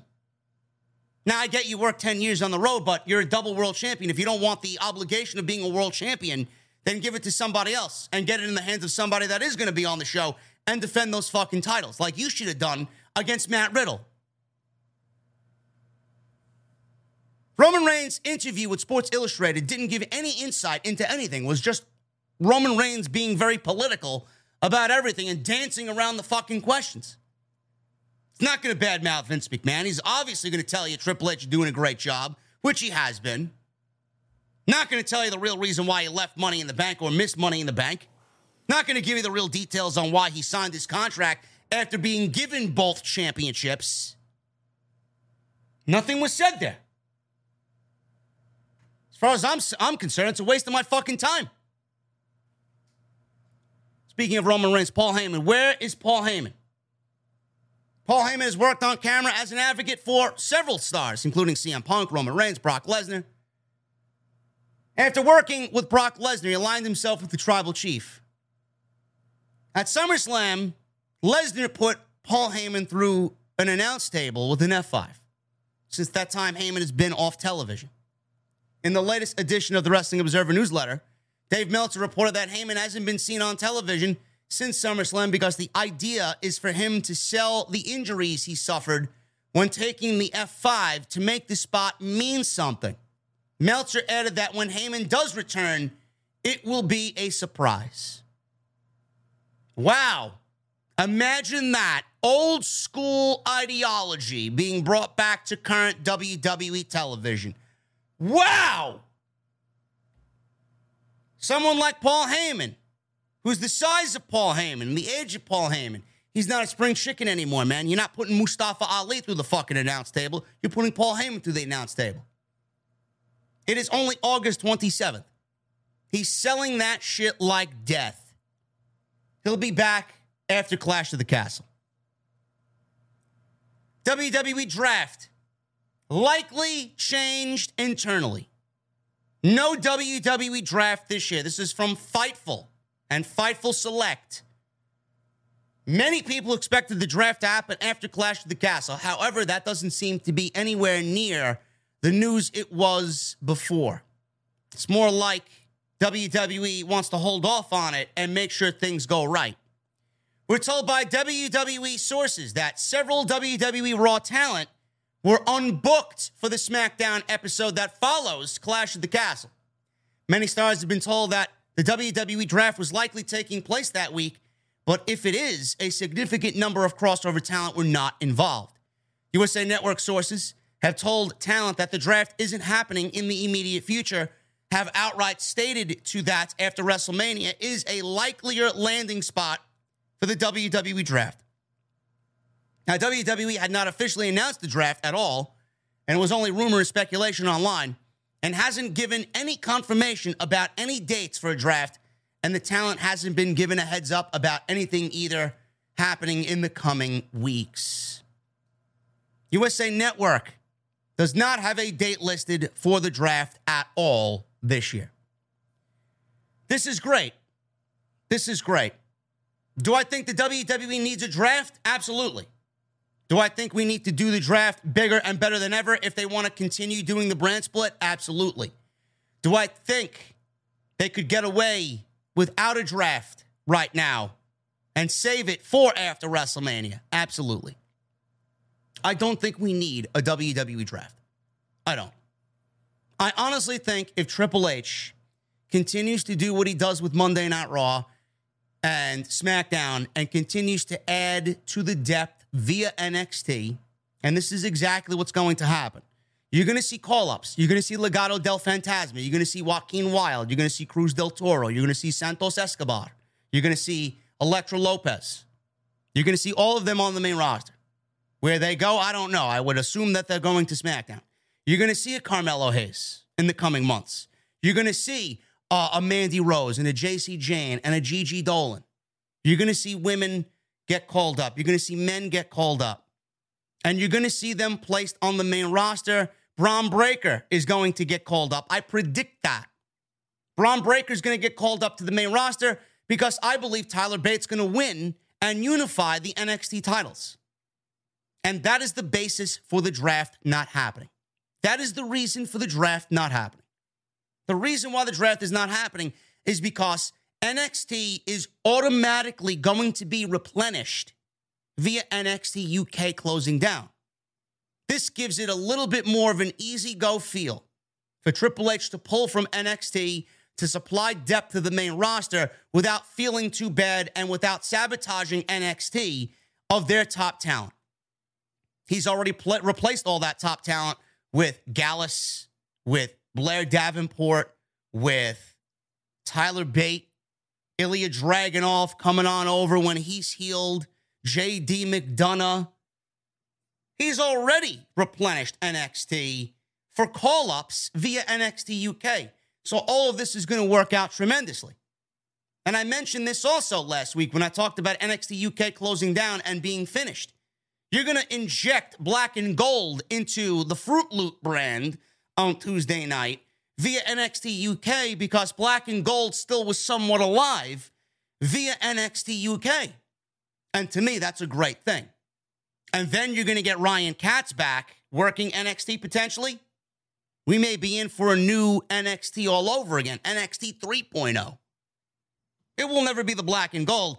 It may somewhat still feel like the black and gold because NXT UK was still very much black and gold. The performers were very much black and gold. But NXT and the draft and the replenishing of the main roster is going to happen via just random call-ups. Triple H doesn't want to meddle in the draft yet. This gives him September, October, November, December, January, February, March, April. 7 months, 8 months to get the draft ready, prep for the draft, get people on brands that they need to be on, shake things up, and treat the Monday Night Raw after WrestleMania like a true Monday Night Raw after WrestleMania that we haven't felt in many, many, many years because Vince hated professional wrestling fans. He hates professional wrestling. Why hasn't Monday Night Raw after WrestleMania felt like Raw after Mania? With all the chaos and the chants and the fucking, all the craziness. They dumbed it down. They killed it. They gave you a shit show that never really resembled anything close to what they used to do because Vince hated that. The fans took control of the show. They, the audience, were the ones behind the production truck. Vince McMahon could never get past the fans running his show over him. That's why they dumbed that shit down. That's why they booked it like a fucking piece of shit random Monday Night Raw that you'd usually get in the middle of fucking July. That's why they lowered the crowd volume and they really dumbed down the fucking chants and nobody was really excited about it. Vince killed everybody's passion about the Raw after Mania and it was never the same. Triple H is going to change that, and Triple H is going to give that show a meaning via the WWE draft. I love it. Absolutely love it. Monday Night Raw. Triple H, this is the fourth week of Triple H. Over 2 million viewers. The 822 episode drew 2 million viewers, and the actual rating was a 2.005. That is up from the 1.978 million viewers the show did last week. Is this going to remain the same? Probably not. We're probably going to get that number dipping to 1.8 or 1.7. Monday Night Football is going to be back in the next week or so. 2 weeks. When does Monday Night Football start? Next week, right? The NFL preseason is over. Monday Night Football will be back, and Monday Night Raw is going to take a massive hit. It is, without question, going to happen. But Triple H is going to try. Triple H is not going to roll over dead like Vince McMahon did and gave you bullshit. Vince McMahon gave you bullshit. Triple H is not going to do that. Triple H is going to continue booking the show the way that he's booked it. He's going to have all the important stuff happen at 10 o'clock, and when that game is just getting going, it's going to make it very difficult for you to change the channel because he's going to give you the best that he's got in that 10 o'clock hour, and that is what he's been doing. And that's what he's going to continue to do. Drive the narrative and sell stories. The demo, 0.55. That was up from a 0.53. The 18 to 49 demos through hours 1, 2, and 3, 0.53, 0.57, and then 0.55. That is actually pretty good for the last hour. Last week, it was 0.52, 0.57, and then 0.50 in that last hour. You could see that they were up significantly in the third hour this week. And that's where that mentality comes in. He's going to be putting most of the important stuff in that 10 o'clock hour because he wants you to keep watching the show. So that's that. 2 weeks. September 12th. Eddie Foster in the chat. Thank you, Eddie Foster. September 12th. So we got another week without Monday Night Football, and then we'll see what Triple H has in store for us on September 12th. Following Monday Night Raw, we saw Edge and Damian Priest, which I thought was a solid match in the main event in Toronto of Monday Night Raw. Edge apparently wants to retire next year in Toronto. So following Monday Night Raw and his match with Damian Priest being saved by his wife, Beth Phoenix, Edge grabbed the microphone and he spoke to fans in Toronto. He talked about his comeback after being out for so many years, talked about what he's done since his return, the pandemic, and then he thanked the fans for coming on out. Edge also talked about his pre-WWE days, wrestling days, when he knew he would be here wrestling in front of his hometown fans. Before wrapping up, he talked about having his retirement match next year in Toronto. WWE usually does a show in Toronto every August or so, and if he does retire next year, then it would be the approximate time frame. During his A&E documentary, which I haven't watched yet, Edge talked about wanting to go out on his own terms. He also expressed that he's interested in one more match with John Cena. So perhaps that might be in the cards for him within the next year or for his final match. You know, a lot of these guys say things because it's in the moment and it's in their hometown and they're feeling some kind of way being there. If Edge wants to retire next year, he's going to retire. If he doesn't retire, I'm not going to be surprised either. Because I do feel like Edge still has a lot to prove and he still has a lot that he wants to accomplish in his time back in WWE. Edge versus Cody Rhodes needs to happen. I would not shy away from giving Edge one last run as the WWE champion. I would love to see that happen just for his sake. I think that would be tremendous television. I would love to see Edge versus John Cena. In fact, if you're going to book Edge's final match, it's definitely got to be against John Cena. No doubt about it, 100%. Whether it happens at SummerSlam, whether it happens on Monday Night Raw, I don't know. But John Cena versus Edge needs to be the final match if Edge is definitely going to retire. But we don't know. Most of us don't even know what we're doing tomorrow. Most of us don't even know what we're doing going into Labor Day. Edge is talking about next year, possibly retiring in Toronto next year. He may want to retire in Toronto, but may not want to retire next year. We don't know. People's opinions and people's feelings change over the course of time. He may have said that now, but he might not really feel that come next year. We don't know. But it made the news. It made the news. Edge is still capable of going. If he's not capable of going, he's going to be honest with us and he's going to let us know. And he will go out on his own terms. And he's been tremendous. And he's been one of my favorite aspects of the entire fucking product since he's been back. Johnny Gargano. He also returned to WWE on Monday. A lot of people were asking, well, why did they debut him on Monday night in the way that they did? Why not? Why not? All because you didn't get the debut of Johnny Gargano the way you wanted it. Apparently, it was a bad debut. All because you would have done it differently. It was a bad debut. No. Triple H and the Triple H administration is going to continue to give you surprises when they see fit. Triple H could have easily brought back Johnny Gargano in Cleveland. Do you want to know why he didn't? Because it would have been too predictable. The one thing you have to understand about Triple H, and I want to really ingrain this in your fucking skulls, honestly, if it's predictable, Triple H is going to shy away from predictable. He wants unpredictability. He wants you second-guessing yourself. When something doesn't happen like that, he wants you watching the show and watching after the show is over and asking yourself, well, that was disappointing, only to fucking play you like a fiddle when he does do what you want, but not when you want it. Listen, we did this with NXT, man. We have done this so many times with NXT. This is not anything out of the ordinary. Triple H is not on social media fucking bragging about surprises. Oh, you got to watch this. Oh, you got to watch that. I got a major fucking bombshell coming on Monday Night Raw tonight. Please tune in. USA Network at 8 p.m. Thank you. No. He's not doing any of that. He doesn't need to do that. Let Triple H do what he's got to do. But Johnny Gargano returned.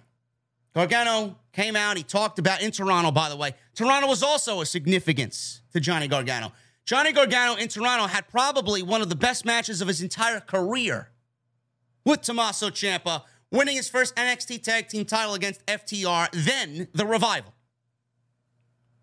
And if you don't know what I'm talking about, go watch NXT Toronto on the WWE Network, on Peacock, and you'll know what I'm talking about. One of the greatest tag team matches in the history of professional wrestling was that match.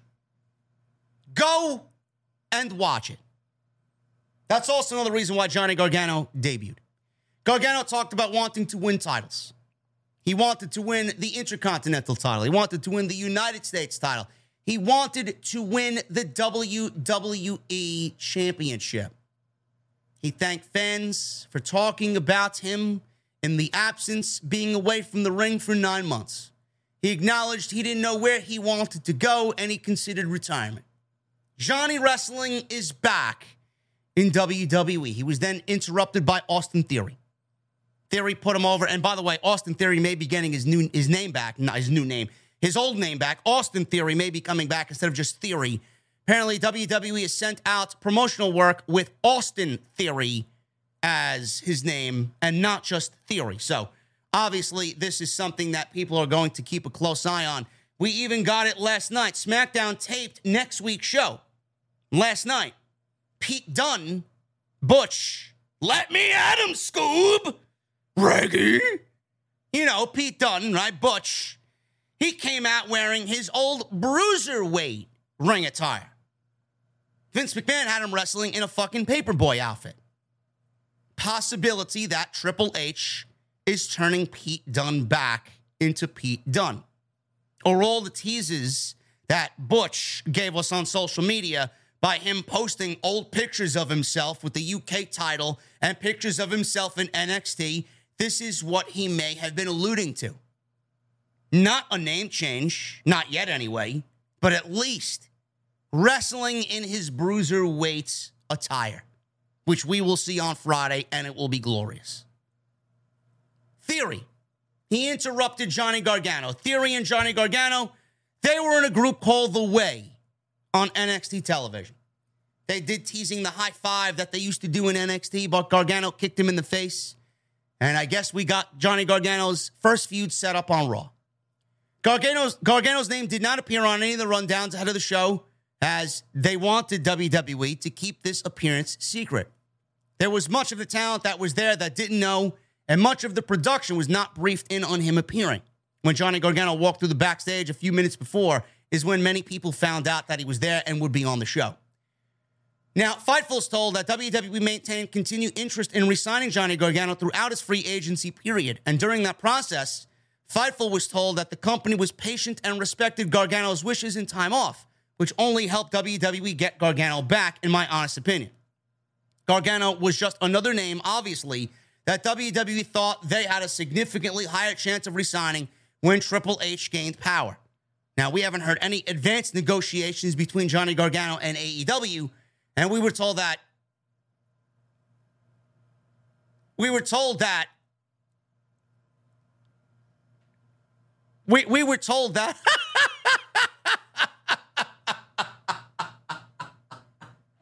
oh, man. We were told that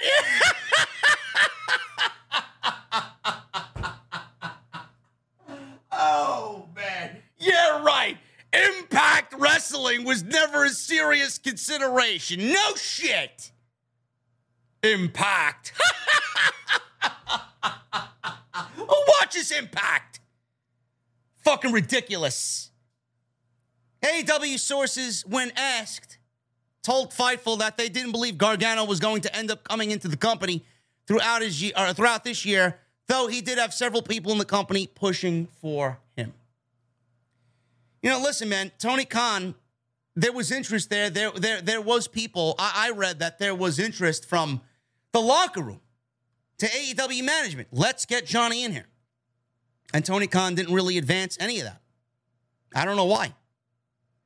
He didn't hesitate on Adam Cole, though. He didn't hesitate on Adam Cole at all. Meanwhile, Johnny Gargano and Candice LeRae, the Bucks love both of them. And they didn't make any advancements, AEW did, towards Johnny Gargano or Candice LeRae. Now they lost. Their loss. It was never their loss to begin with. As soon as Triple H took over, I think everybody kind of assumed that Johnny Gargano was going to be back in the WWE. I'm glad he is. He came back with Rebel Heart. He came back looking great. He's going to be a major proponent on the show. And everything that he said, U.S. title, Intercontinental title, WWE title, you better fucking believe we'll be getting some great Johnny Gargano matches.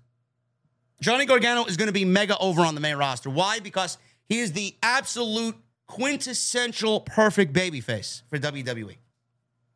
Matches against Edge, matches against Balor, matches against Styles, matches against Ciampa, matches against fucking, you name it. You know? Cody. It's going to be great. And whoever else is getting called up from the main roster. Or to the main roster from NXT. It's going to be awesome. I think this is a great move, and I love the way that they brought him back. And I'm looking forward to just another reason for us to watch Monday Night Raw. Awesome. Austin Theory, though. He's still being groomed for the top spot in WWE. Now, this is nothing new. This is coming from Dave Meltzer and the Wrestling Observer. Before Triple H took over as head of creative, WWE was doing a feud between Dolph Ziggler and Austin Theory. The idea was for Ziggler, a veteran, to help Theory with his in-ring work, even though Austin Theory was pretty good. Austin Theory he's actually very good. I don't think Dolph Ziggler really needed to do anything to make Theory better.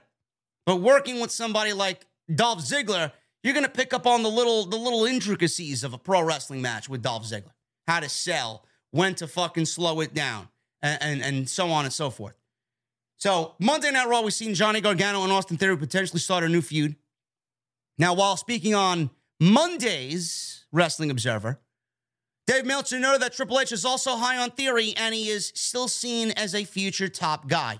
He says this, and I quote, "I guess with Dolph Ziggler is kind of the odd man out because they were going to run with Ziggler and Theory at all the house shows to give Theory, the idea was to give Theory opponents that will give him experience because Theory is one that they really want to groom. It appears that Paul Levesque hasn't done anything to change that. They like the guy. He's got good size. He's got a good look. He's a very good athlete. He just needs ring work." Does he need ring work? Or does he need more work, more reps in the ring to enhance and hone his craft? Because I do think from what we've seen already with Austin Theory that he's pretty much up there.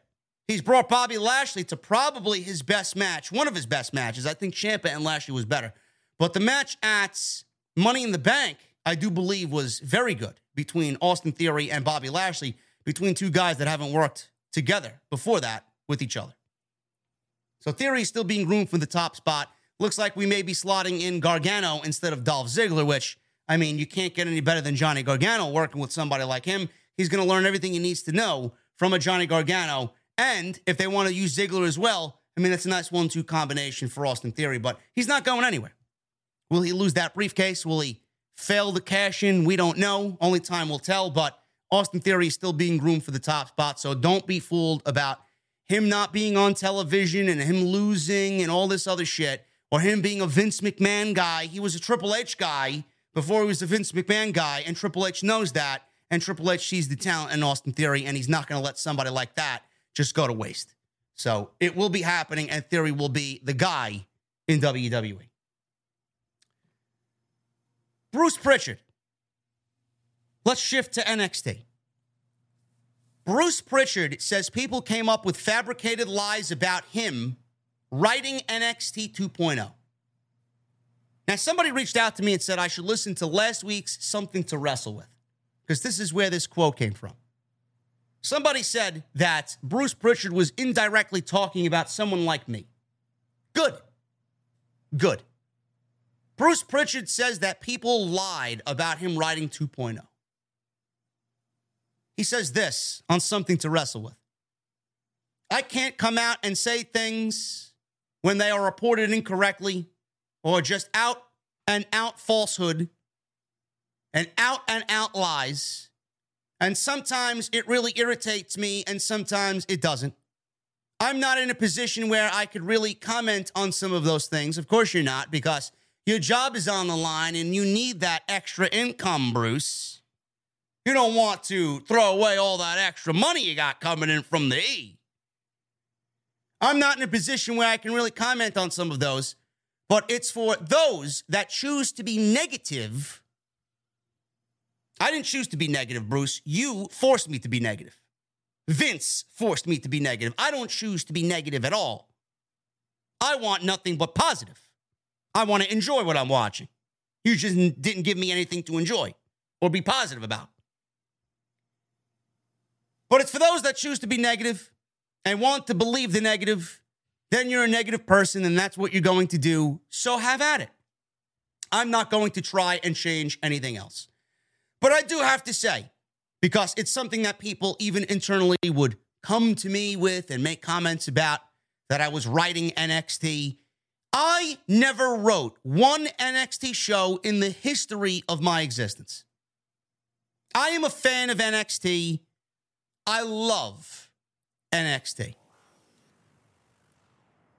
If you see this report going around and you see people, this is an active call to arms for my off-the-script VIPs. If you see anybody ever talk about this topic, I need you to go out there and claim that Bruce Pritchard is a liar. That's exactly what he is. He wants to call out those that are reporting false news and reporting lies, and it irritates him. It irritates me how he went on his own show and lied to everybody who listened to that show, lied to everybody reading this report, and lied to Conrad Thompson, his co-host. There is absolutely no fucking way that anybody is going to believe the words that come out of this man's mouth. This man destroyed NXT along with Vince McMahon. I love NXT. I'm a fan of NXT, he says. Really, if you were a fan of NXT, then Black and Gold would still be here, and we wouldn't be talking about how terrible 2.0 is. You're a fan of NXT. It didn't stop you from fucking demolishing that everything Triple H did. And now that Vince McMahon is not there and you have no safety net anymore, and Paul Levesque is your boss, now all of a sudden you want to love and chime in about how you are a fan of NXT. What that means, folks, let me decode this for you. He loves NXT and he's a fan of NXT now because Triple H is in charge. And if he knows that Triple H is in charge and he gets out of line, then that's going to mean his ass and he's going to be unemployed. But the thing is, Triple H is going to fire Bruce Pritchard anyway. Bruce Pritchard is going to be unemployed before he even knows what fucking hits his fucking 18 rolls under his chin. He's the fucking Pillsbury Doughboy waiting to be fucking put into the oven and fucking baked at 375 degrees to be broken open at Thanksgiving dinner, bro. This guy is finished. He is absolutely finished. He's a fan of NXT, but he said nothing of the sort when Vince McMahon was wiping the legacy of Black and Gold from existence. He said nothing in regards to Bronson Reed being fired and Malachi Black being fired and Andrade being fired and Johnny Gargano walking out because 2.0 didn't fit Johnny Gargano and everybody else that I'm obviously forgetting here that was fired because of Bruce Pritchard and Vince McMahon. Didn't stop him then, right? How about that fabled trip to the Performance Center when Vince, Johnny Laurinaitis, Bruce, and Nick Khan made their way down there before 2.0 got launched? What about that, Bruce? You didn't fire all the coaches that you deemed not needing to be there? You didn't fire William Regal? You love NXT so much, though, right? But William Regal was on the list of firings to be let go. Samoa Joe, right? You love NXT so much. This guy was NXT champion, and he had to come out publicly and claim that he had to relinquish the title because of COVID. Bullshit. Bullshit. Samoa Joe had to relinquish the title because they realized that he was fired once before and he was only hired again because of Paul Levesque. But he loves NXT so much. Bruce Pritchard loves NXT. Loves NXT so much that he killed all the Black and Gold, and now we got Southside slang in the theme music. We're fucking doing it for the hustlers, or whatever the fuck they say in the intro to the NXT theme. He loves NXT so much that fucking coaches quit because of all the ridiculous main roster edicts that were now infiltrating the Performance Center. He loves NXT so much that Athena was bullied by main roster management, forced out of the company, cried on Chris Van Vliet's podcast because she was told to dress like Mandy Rose. She spoke up about it and then got fired. Yeah, Bruce Pritchard loves NXT so much, though, right? Bruce Pritchard loves NXT so much that he had Braun Breaker break the Black and Gold logo not once but twice when he beat Tommaso Ciampa for the NXT World title. This is a man that loves NXT so much, right? Bruce Pritchard is a fucking slob. He's a fucking outright liar. He is everything wrong with the WWE. He is basically the embodiment of the fucking bullshit and the dark fucking hole that exists in the IWC. That is Bruce Pritchard. This man deserves the worst outcomes in life. This man deserves nothing but fucking sitting in his home, in his studio, wherever he records something to wrestle with, talking about things that happened 30 years ago, embellishing on the truth or twisting the truth around. It's what he does on the A&E podcast, or on the A&E documentaries, twisting shit around. This guy's a fucking habitual liar. Nothing that comes out of this man's mouth is legit. Nothing. He loves NXT so much that he got Shawn Michaels go out there and fucking blame himself. Shawn Michaels never wrote one show of NXT 2.0. Not one. I don't know how he could say he never ran NXT or never wrote an NXT show. He's the executive producer. The show stops with him. It starts and stops with Bruce Pritchard. He's the executive producer. The executive producer tells everybody else underneath him what he wants on the show, who he wants on the show, how he wants the show to go. So for him to say he never wrote one NXT show, he's an outright liar. He's the executive fucking director, producer. They all went to him about what to do. So as far as I'm concerned, That's Bruce running the show. The guy is a fucking bullshit artist. He's been a bullshit artist for 30 years. It's the one trait that Vince McMahon taught him. And the one thing he does very well. Do not believe anything that comes out of this man's mouth. Nothing. Speaking of NXT Toxic Attraction, they were pulled from the WWE Women's Tag Team Title Tournament. We got a loser's bracket, fatal four-way, in which Sonya and Natalya won a fatal four-way in 4 minutes on last night's show. They eventually lost to Raquel Rodriguez Gonzalez, because she's always smiling, right? And Aaliyah, who at this juncture, I don't even know why is on television. She's awful. She didn't even wrestle anything last night on SmackDown. It was basically a fucking handicap match. Why Toxic Attraction was pulled from the Women's Tag Team Title Tournament. Apparently, JC Jane got a concussion and she will be unable to compete in the tournament. Concussion. She's out. As far as what happened from there, I don't know. If they're going to be brought up to the main roster or not, we'll see. They were going to be on the show. Gigi and JC were going to be on the show to do something to promote Friday in the semifinal, but they were pulled from the tournament due to injury.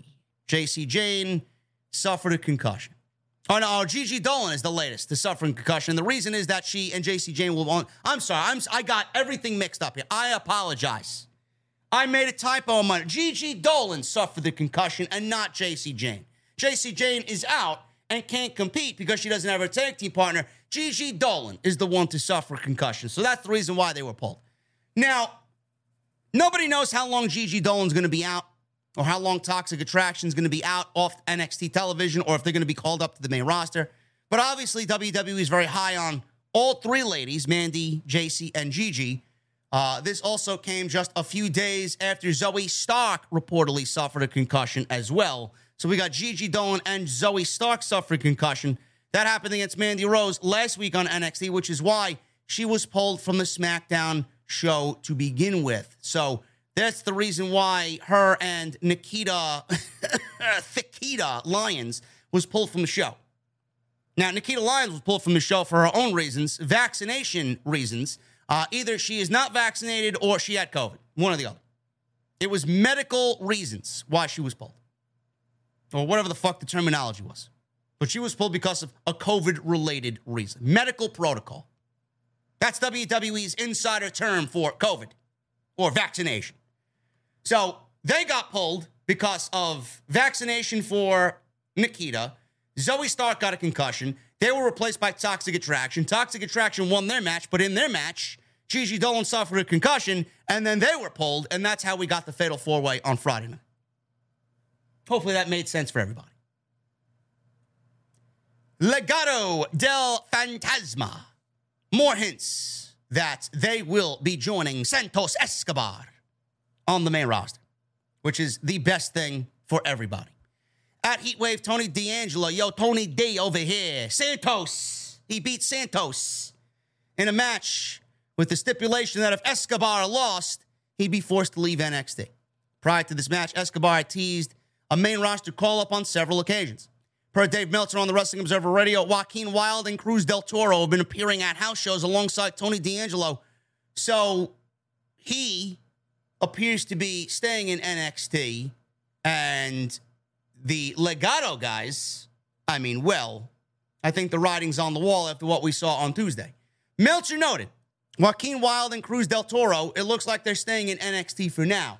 Then we see Tuesday that they were picked up by Santos, and he said that family is everything, and we do everything together as a family. So they walked out of the Performance Center. Santos picked them up in a big black SUV, picked all three of them up, and then he drove away. So this was WWE's way of writing off Legado del Fantasma, and maybe somewhere after Clash of the Castle, we get them on the main roster. I love it. Santos would have been fine on his own. But now Joaquin Wilde and Cruz del Toro and Elektra Lopez, that's the right move. That is the right move. Also, for the right reasons of it gets them a tag team on the main roster. It gets them another female star, which she's not very good at all. I mean, I don't know if she's gotten better since the last time we saw her, but she's not very good. And it's just the presentation of the total package. It really is. So Cruz del Toro and Joaquin Wilde, it gives them another solid tag team in that division. And Santos can go and do whatever he's got to do. And I think Elektra Lopez is better as a valet than she is as an in-ring performer. But the makeup of all four as a presentation is fantastic. And SmackDown, to me, I think is the best course of action for Legado del Fantasma. Solo Sikoa. He might be headed to the main roster along with Legado, along with Braun Breaker, along with Toxic Attraction.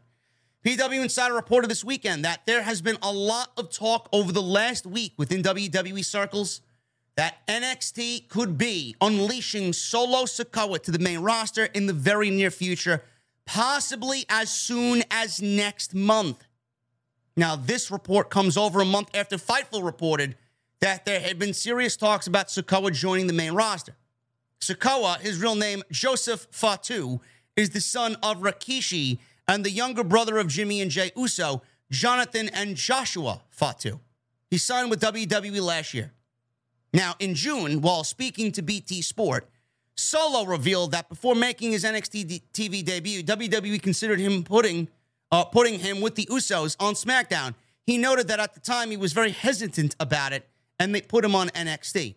He was hesitant because he wanted fans to know him for being him instead of Jimmy and Jey's brother, younger brother. He has gotten over in NXT, and now could be the right time to move him up. Now, I still think, let me check how old he is. I want to see how old he is because he is 29 years old. I was thinking that he was 23, 24 years old. Now, I say, 29 is still young. You want to keep him down there in the rest of the year? You want to have a draft?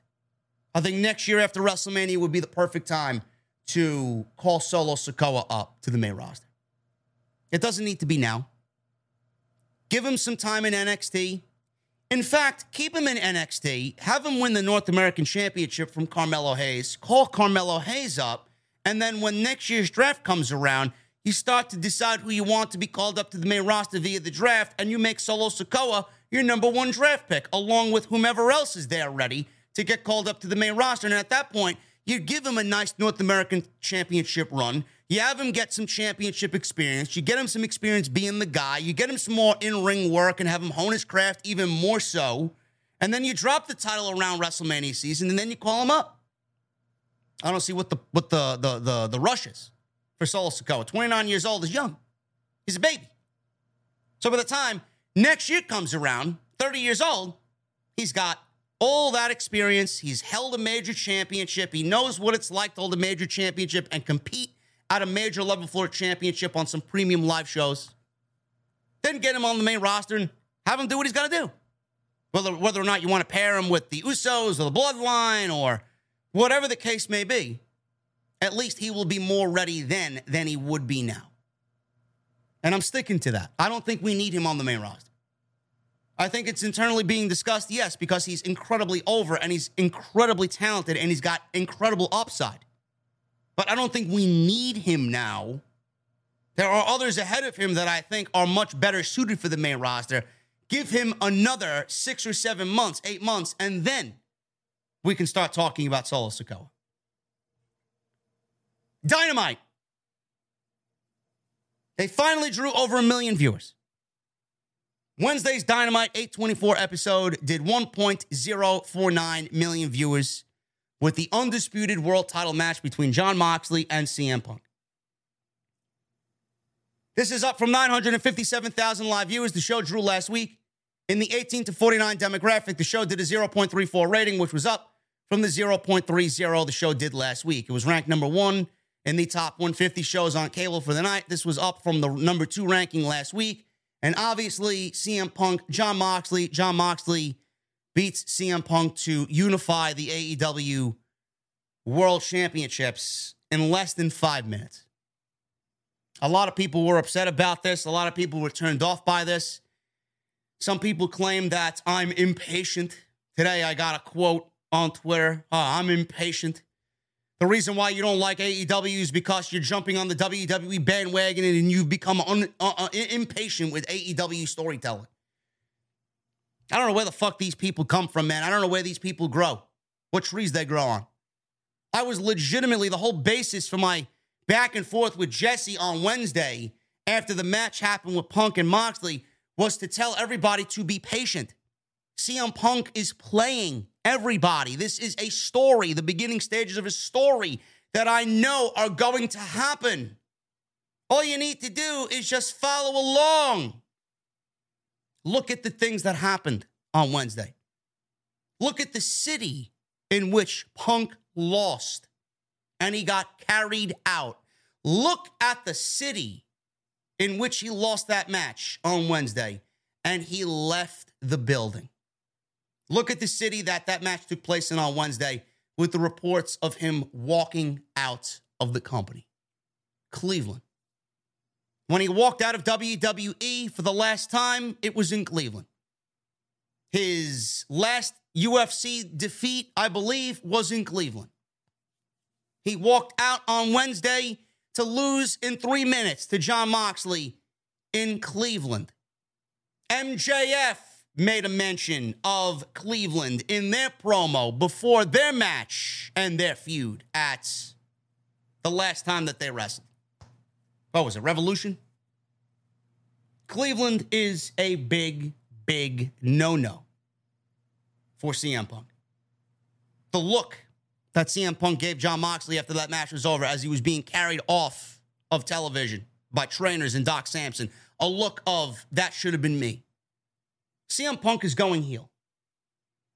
CM Punk is going heel, and it could be that we get it on All Out Sunday. We could get it after All Out. We could get it going into New York. It's going to be very difficult to turn CM Punk into a heel in Chicago. We don't even know if the match is going to be taking place inside the confines of the Now Arena. We don't know. We have no idea. Dave Meltzer seems to think that we're getting a rematch between Moxley and Punk. Who's to say we don't get MJF on All Out Sunday? I said this on my podcast on Wednesday. Who's to say that Punk going heel doesn't bring back MJF and they are in cahoots? Hero of MJF was CM Punk. Who's to say that they don't bring all of this fucking bullshit drama that's being said backstage to television to link up MJF and CM Punk legitimately as a 1-2 combo on television? The teacher and the student, the man that MJF looked up to all his career, is CM Punk. The same thing that happened to MJF happened to CM Punk and vice versa. They have a commonality in place. Who's to say that's not the reason? Who's to say that's not the direction? But I'm pretty confident that this is all leading to CM Punk going heel. Was it the right decision to give CM Punk the world title? Looking back at it, it may not have been the right decision. Because clearly it has served as a catalyst for backstage drama. And you could see why it would serve as a catalyst for backstage drama. CM Punk came out and cut an unscripted promo against Adam Page. Unscripted. He went off the script. Adam Page had no rebuttal because he's not really in anything major right now outside of teaming with the Dark Order against the fucking Elite going into the pay-per-view, which I'll touch upon in a second. But CM Punk seen this as a receipt. He's back on television for the first time in 2 months and saw an opening to come out and say something that he withheld from management, went off the cuff about Adam Page, and Adam Page had nothing to do with what is going on per storyline with CM Punk and the world title and Jon Moxley. But he's out there mentioning Adam Page. Now, was it right to give CM Punk the world title? Looking back at it, it may not have been the right decision. But CM Punk is the moneymaker. He is the man selling tickets. He's putting asses in seats. He's selling merchandise like you wouldn't believe. Tony Khan has put so much money into CM Punk, and it has made CM Punk into the greatest investment that Tony Khan could have put his money towards. Without CM Punk, we aren't where we are with AEW right now. We're not. You could have brought in a Danielson. You could have brought in an Adam Cole. You could have brought in a fucking anybody else you wanted. Malachi, Andrade, all this other shit. Miro. But CM Punk is CM Punk, and there's no one else like CM Punk. He's the greatest investment in AEW history. Giving him the world title is something that is questionable. After 1 year, did he need the world title? No. He didn't need the world title. He's fucking CM Punk. You could have did this last ride tour in the last year of his AEW run. The last year he wanted to fucking say, you know what, I'm done. Let's go on the fucking trail and let's go on that journey and get CM Punk a world title. Did he need the world title in his first year of a 3 or 4 year contract? No. He did not. Something like that I could see being the catalyst to rub people the wrong way. Adam Page took it the wrong way. Everybody else that's been working there all these years from day one that has not gotten the opportunity that CM Punk has gotten. Granted, they're not CM Punk. But how do you feel about somebody coming in, making 1,000 times more money than you and being given a world championship and be given top billing when you've been there working your ass off and nobody even realizes that you're there? It's a tough pill to swallow. But that's what CM Punk did when he came in. Not intentionally. They gave him the world title, and that's how people felt. It caused locker room dissent. A lot of people were wondering, well, what's really different between here and WWE? This is the same shit that happens in WWE. When am I going to get my just desserts? When am I going to get my chance to shine? Can't do that if WWE guys are coming in. CM Punk is the biggest ex-WWE name that they got. And the most vocal WWE name that they got. He left the fucking company, fired on his wedding day. Cut one of the greatest promos in the history of the business about why WWE is fucking going to fail. The pipe bomb in Vegas still lives on today in every aspect of people's fucking pro wrestling talk. MJF modeled his promo not too long ago before he went away after Double or Nothing, after the pipe bomb. MJF's promo was about guys like CM Punk and Jon Moxley. But you could see why giving CM Punk the world championship is going to be a very, very negative feeling in the back. And Adam Page took the microphone and said what he said about CM Punk. Backstage heat ensued. Now, it wasn't the only reason why they got backstage heat. Apparently, Colt Cabana was the reason for the backstage heat. CM Punk walks in and Colt Cabana is the fucking prime target. I don't want this guy here. Tony Khan was about to let him walk. The locker room stuck up for Colt Cabana. Why are you going to let this guy walk now? Because you're fucking marking out over CM Punk being here. Colt Cabana's been a fucking good soldier for you. He deserves better. CM Punk wants to come in talking about workers' rights, but then walks in here and then all of a sudden claims that Colt Cabana doesn't belong here. Talking about workers' rights. Fuck workers' rights. Complete fucking hypocrite. That was the whole gripe. So Tony Khan, thinking that he evened everything out and made people happy, signed Colt Cabana to a contract and banished him to Ring of Honor, which right now is a non-entity. He's got a job. He's doing PR work for the video game. But where is he on television? Not part of the Dark Order. Not in the Trios Tournament with the Dark Order. All because of CM Punk and pleasing CM Punk. So that caused locker room dissension. Now, I said this on Thursday. The match with Jon Moxley and CM Punk on Wednesday, who's to say they didn't take the title off of CM Punk as a way to rectify bad creative? Maybe Tony Khan realized, maybe I shouldn't have given CM Punk the world title. Maybe I shouldn't have given CM Punk the world championship. Maybe we'll put it back on Jon Moxley, and maybe people will be a little bit more easygoing in the locker room because everybody loves Jon Moxley. He's not CM Punk coming in here in his first calendar year winning a world championship. Jon Moxley's worked his ass off. Another reason why CM Punk needed to lose that match on Wednesday is because if Jon Moxley lost and we got the match that we wanted and it was 30 minutes or so and CM Punk won the match, what does that mean for Jon Moxley moving forward? Can't really do that to Jon Moxley. Jon Moxley's held his company on his back and has given us the best performances of his career. This is the best run in his career so far. If there's anybody that deserves being treated right, it's Jon Moxley. They couldn't go and have him lose and then be banished back to the Blackpool Combat Club with nothing to do. It's not fair. It's not right. There's a lot of problems right now. There's a lot of problems. Tony Khan held a mandatory meeting. This happened before Dynamite on Wednesday. Fightful Select learned that there was a mandatory talent meeting Wednesday before the Dynamite show. And we're told here at Fightful that Tony Khan was present. And they updated this throughout the afternoon. Took place between 3 and 4 in the afternoon. Tony Khan was fired up. Several topics were tackled, including working as a team, the line of communication, and who the talent can talk to if they have concerns. The access to Tony Khan was also addressed as the rumors of miscommunication and lack of access to him had become a problem. Kenny Omega and the Young Bucks were said to have made it clear that their door is always open and that they can be reached for concerns as well. Talent were briefed via email recently about several of the new coaches and talent relations promotions. In addition, Chris Jericho and Tony Schiavone spoke at the meeting.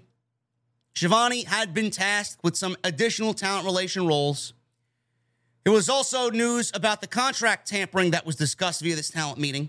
And it was noted that AEW's chief legal officer sent a email to WWE, specifically Nick Khan and Stephanie McMahon, about contract tampering allegations. Jericho actually came out and insinuated that WWE had reached out to him about potentially coming back to the company, knowing that he is signed and inked to an exclusive deal with AEW. If Jericho is saying that, I don't think Jericho would be fooling anybody. He wouldn't put that out there if it wasn't true. Jericho is a very loyal soldier to Tony Khan and a very loyal soldier to AEW. He's not going to go out there and bullshit anybody with bullshit on social media like he's Bruce Pritchard. I don't know what this meeting did. I don't know what the vibe was of this meeting. It says Tony Khan was fired up. I don't know what else was discussed outside of what was reported here. Rumors of miscommunication, lines of communication working as a team, and this and that. Seems like none of the most important things were discussed here. So it seems like all the important shit that should have been discussed left or went unsaid and was not addressed in that meeting. So we had this meeting. And then on Wednesday night going into Thursday, we find out Eddie Kingston's suspended. We find out Thunder Rosa was suspended, only for that to be debunked, and she is hurt. I don't understand what the fuck is going on here. I really don't. Eddie Kingston was suspended by AEW. He then commented on his own suspension. Sammy Guevara also commented on his own suspension. On Eddie Kingston's suspension. Fightful reported that Eddie Kingston was quietly suspended. We were told that Eddie Kingston was mad because Sammy Guevara hadn't spoken with Eddie or cleared the content of a promo that ended up being edited off the show. The two had not conversed since Blood and Guts, where Eddie Kingston threw Sammy Guevara off the cage. We've heard that Kingston had asked to work with Sammy, who didn't have people angling to work with him after his feud with Scorpio Sky and Ethan Page. Those that we spoke to said there were some pretty clear parameters set on Sammy Guevara's feuds and promos, to not mention his ex-fiancée, which we're told has never come up or been pitched anyway. The original plan was for Eddie Kingston to win the all-out match. In the edited-out promo, Sammy Guevara referred to Kingston as a fat piece of shit, which Kingston took exception to as he felt it buried the match if a fat piece of shit beat him. The crux of the frustration, however, was Sammy followed up with this after being perceived as difficult to work with Scorpio Sky, Ethan Page, and Sanjay Dutt in months prior. After that, we're told that Kingston had yelled at Sammy Guevara, who smiled at him. Kingston responded by pie-facing Guevara. Sammy ended up being incredibly unhappy with this, and Kingston was suspended for 2 weeks. We were unable to reach out to Eddie Kingston, who wouldn't confirm the recounting of events, but said, "I was wrong, that was all." The feud is continuing as Sammy and Tay Mello are taking on, or did take on, Ortiz and Ruby Soho on Rampage. So Sean Ross Sapp also noted that on Twitter, all-out changes were happening. At that time, there were no matches that were publicly set for the show that would end up being on the actual card. Eddie Kingston commented on the suspension by saying, and I quote, "You know the truth, I wouldn't lie. I was wrong for being unprofessional. That is the blind fact. He did what he did, and the public can judge that, but I know for a fact I was wrong." End quote. That's all he said. Now, he pie-faced Sammy Guevara. We talked about this on Thursday. Me and Jesse talked about this on Thursday. You put your hands on somebody in the back, yes, it's grounds for suspension. I apologize thinking that this was an altercation between the two, but it ended up being Eddie Kingston getting angry over miscommunication with Sammy Guevara and nothing else but miscommunication. If there was communication here, none of this would have ended up the way that it was at all. And you can't put your hands on somebody, and he was rightfully suspended. I said, well, what if Sammy, what did Sammy do here? Obviously, if Eddie Kingston got suspended, it must have been something Sammy did. Now that we know the full story, Sammy really didn't do anything. Sammy was just lazy in communicating with what he wanted from Eddie Kingston. And Eddie Kingston got fucking pissed off. Apparently, Eddie Kingston went to anger management as well for this situation. So they had the confrontation. Things seem to be water under the bridge now. Sammy Guevara, he did say something via Fightful, and he came out and explained his story. I don't want to really go over it all. Again, you guys can go and listen to Thursday's live stream where we talked about all this. But that was just one of the major instances that happened this week. Sammy Guevara, Eddie Kingston, with Eddie Kingston getting suspended. The other big story was Thunder Rosa. And Thunder Rosa being suspended, which was debunked because Voices of Wrestling put out a fucking bullshit article behind the paywall that they wanted you to pay for, and you got 98% wrong information. Thunder Rosa and Jamie Hayter don't have any heat. They don't have any legit heat between each other. If there's any heat there, it's coming from outside sources. It's coming from influential sources in the women's locker room. I don't need to tell you who that's from. Just look at who Jamie Hayter is working with. Fightful can confirm Voices of Wrestling's report.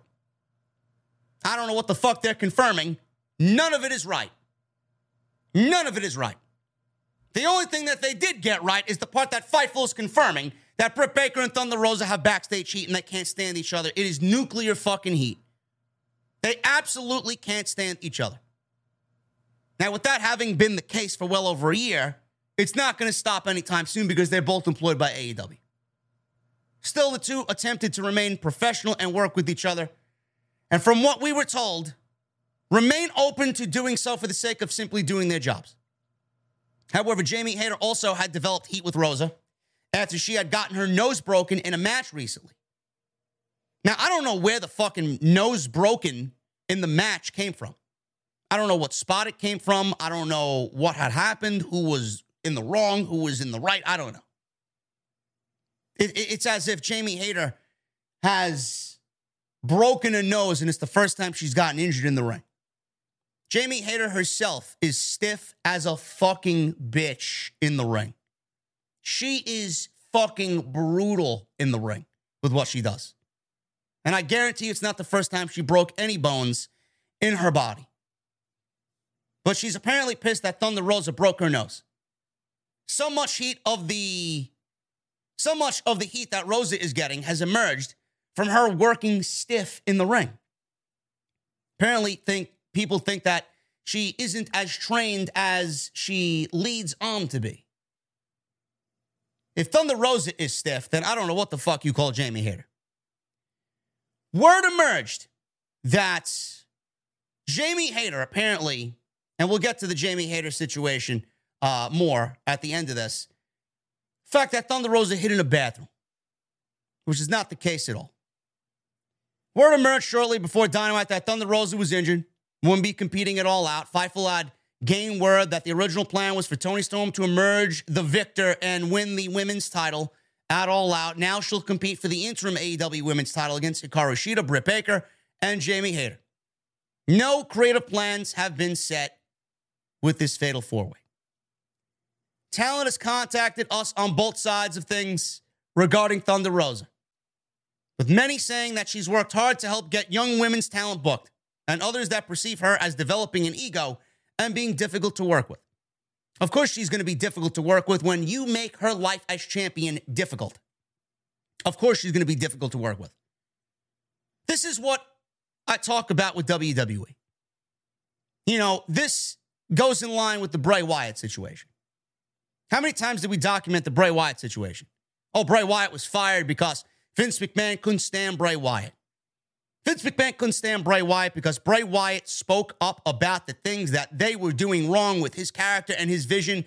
Nobody would listen to him. He came to them with a story and a vision and a whole thing about the character, and they wanted to take it over for themselves and do it their way and leave him out and neglect everything he brought to the table. So when someone sees that and feels that they're being mistreated and their voice is not being heard, then they start to raise their own voice at management and tell management, this is not what I want. This is the way it should be. This is my character. Blah, blah, blah, yada, yada, yada. That's interpreted as Bray Wyatt has a bad attitude. But what did you do to him to get him to that point of having a bad attitude?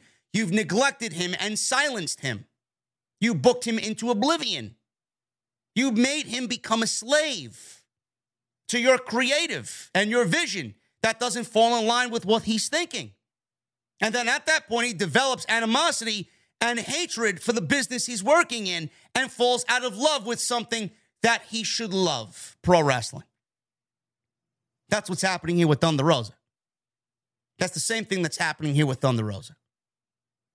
How much you want to bet that this woman is falling out of love with what she's doing? Who's to say that she even wants to be the women's champion? I know I wouldn't. With all the political bullshit that's happening backstage and the fucking way you've been booking me and treating me and the fucking aspect of the division not getting any better. Everything I'm doing here is for what? Nothing. You're not making the division better with me as champion, though I thought I was going to be the fucking workhorse of this division and make this division better. I doubt she even wants the fucking title. I know I wouldn't if I'm her. Now there'll be an interim women's champion. And if Britt Baker wins that title, it goes to show you how right I was about Britt Baker being the Charlotte Flair of the women's division. Britt Baker winning that championship is going to be the death of that division. It wasn't good with Britt as champion, and it's not going to be good with Britt as champion for a second time. The same problems that were there then are going to be even more present now. She's worked hard to get women's wrestling over. She's developed an ego. Of course she has. Of course she has. When everybody else is getting pushed above her, she thinks that she should be right there with them. And then that's people looking at this story and looking at Rosa and seeing her act that way, and she's developing an ego. Those that we talk to who work with her at Mission Pro Wrestling have said nothing but positive things about her leadership when she's around. The bathroom spot with Jamie Hayter. There were reports that Thunder Rosa hid in a bathroom after Jamie Hayter's spots when she broke her nose, fearing that Jamie Hayter was going to beat her ass. Rosa is not afraid of anybody in the locker room. We don't know what the real reason was that she went to the bathroom. Maybe she had to go to the bathroom. Maybe she had to go number 2 after a long match. I don't know. Maybe she was just upset with something that happened in the match, and she was down on herself, and she didn't want to appear weak in front of the locker room when people look at her as the leader of the locker room. You know, someone like that who takes great pride in what they do, they're a leader and they show it. Their emotions are at a high level. They're not afraid to wear their emotions on their sleeve, let you know when they're sad, let you know when they're down, let you know when they're angry and when they don't like something. Who's to say that she wasn't pleased with the quality of the match and she wanted to go be by herself for a little bit? And the bathroom was the only solace that she had away from the locker room. Everybody wants to paint this picture of, yeah, Rosa broke Jamie Hayter's nose and she went to the bathroom because they felt like DMD and Jamie Hayter were going to beat her ass. Rosa is a trained MMA fighter. If she wants to fight somebody, she'll fight somebody.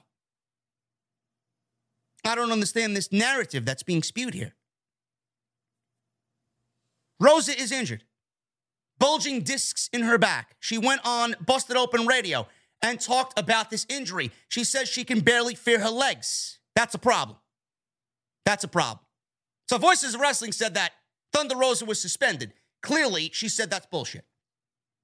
Bullshit. So she was on Busted Open Radio this week. She detailed the pain in her back, noting that she will likely be out for a couple of months and can't feel her legs. I'm not the best physically right now. I'm not going to lie. I was in a lot of pain yesterday. A lot has been happening in the last couple of weeks. I'm going to be out of commission. I'm not sure for how long, but a couple of months probably because of the problem with my back. Back problems are not easy. Some days are good, some days are not. And yesterday was not a good day. I was in a lot of pain, so right now I'm laying in my bed on my computer doing the show, and I'm in a lot of pain. Yeah, I can't feel my legs. Tommy Dreamer discussed the seriousness of back injuries and the need to let your body heal. That's one of the reasons I'm taking time off, Rosa stated. I want to clear the air. This is not fake. This is not a work. I'm not comparing injuries to injuries. If I could fucking walk, I would fucking walk. I'm sorry. My doctor didn't clear me to wrestle, and I'm not cleared to wrestle. Not that I don't want to do a match on Sunday. I can't walk, and it's a shame that this is going to be put on social media, not only because it discredits me as an athlete, but it discredits me as a wrestler. I'm sorry, guys. I want to walk when I'm 40. I have the right to say, no, I can't walk. I can't do it. I have my whole life. I don't want to have surgery. And if we keep doing this, then I'm going to be out for longer. Stop reading the dirt sheets online. Not everything that's being said is true. Like, seriously, that's why I am here to clear the air.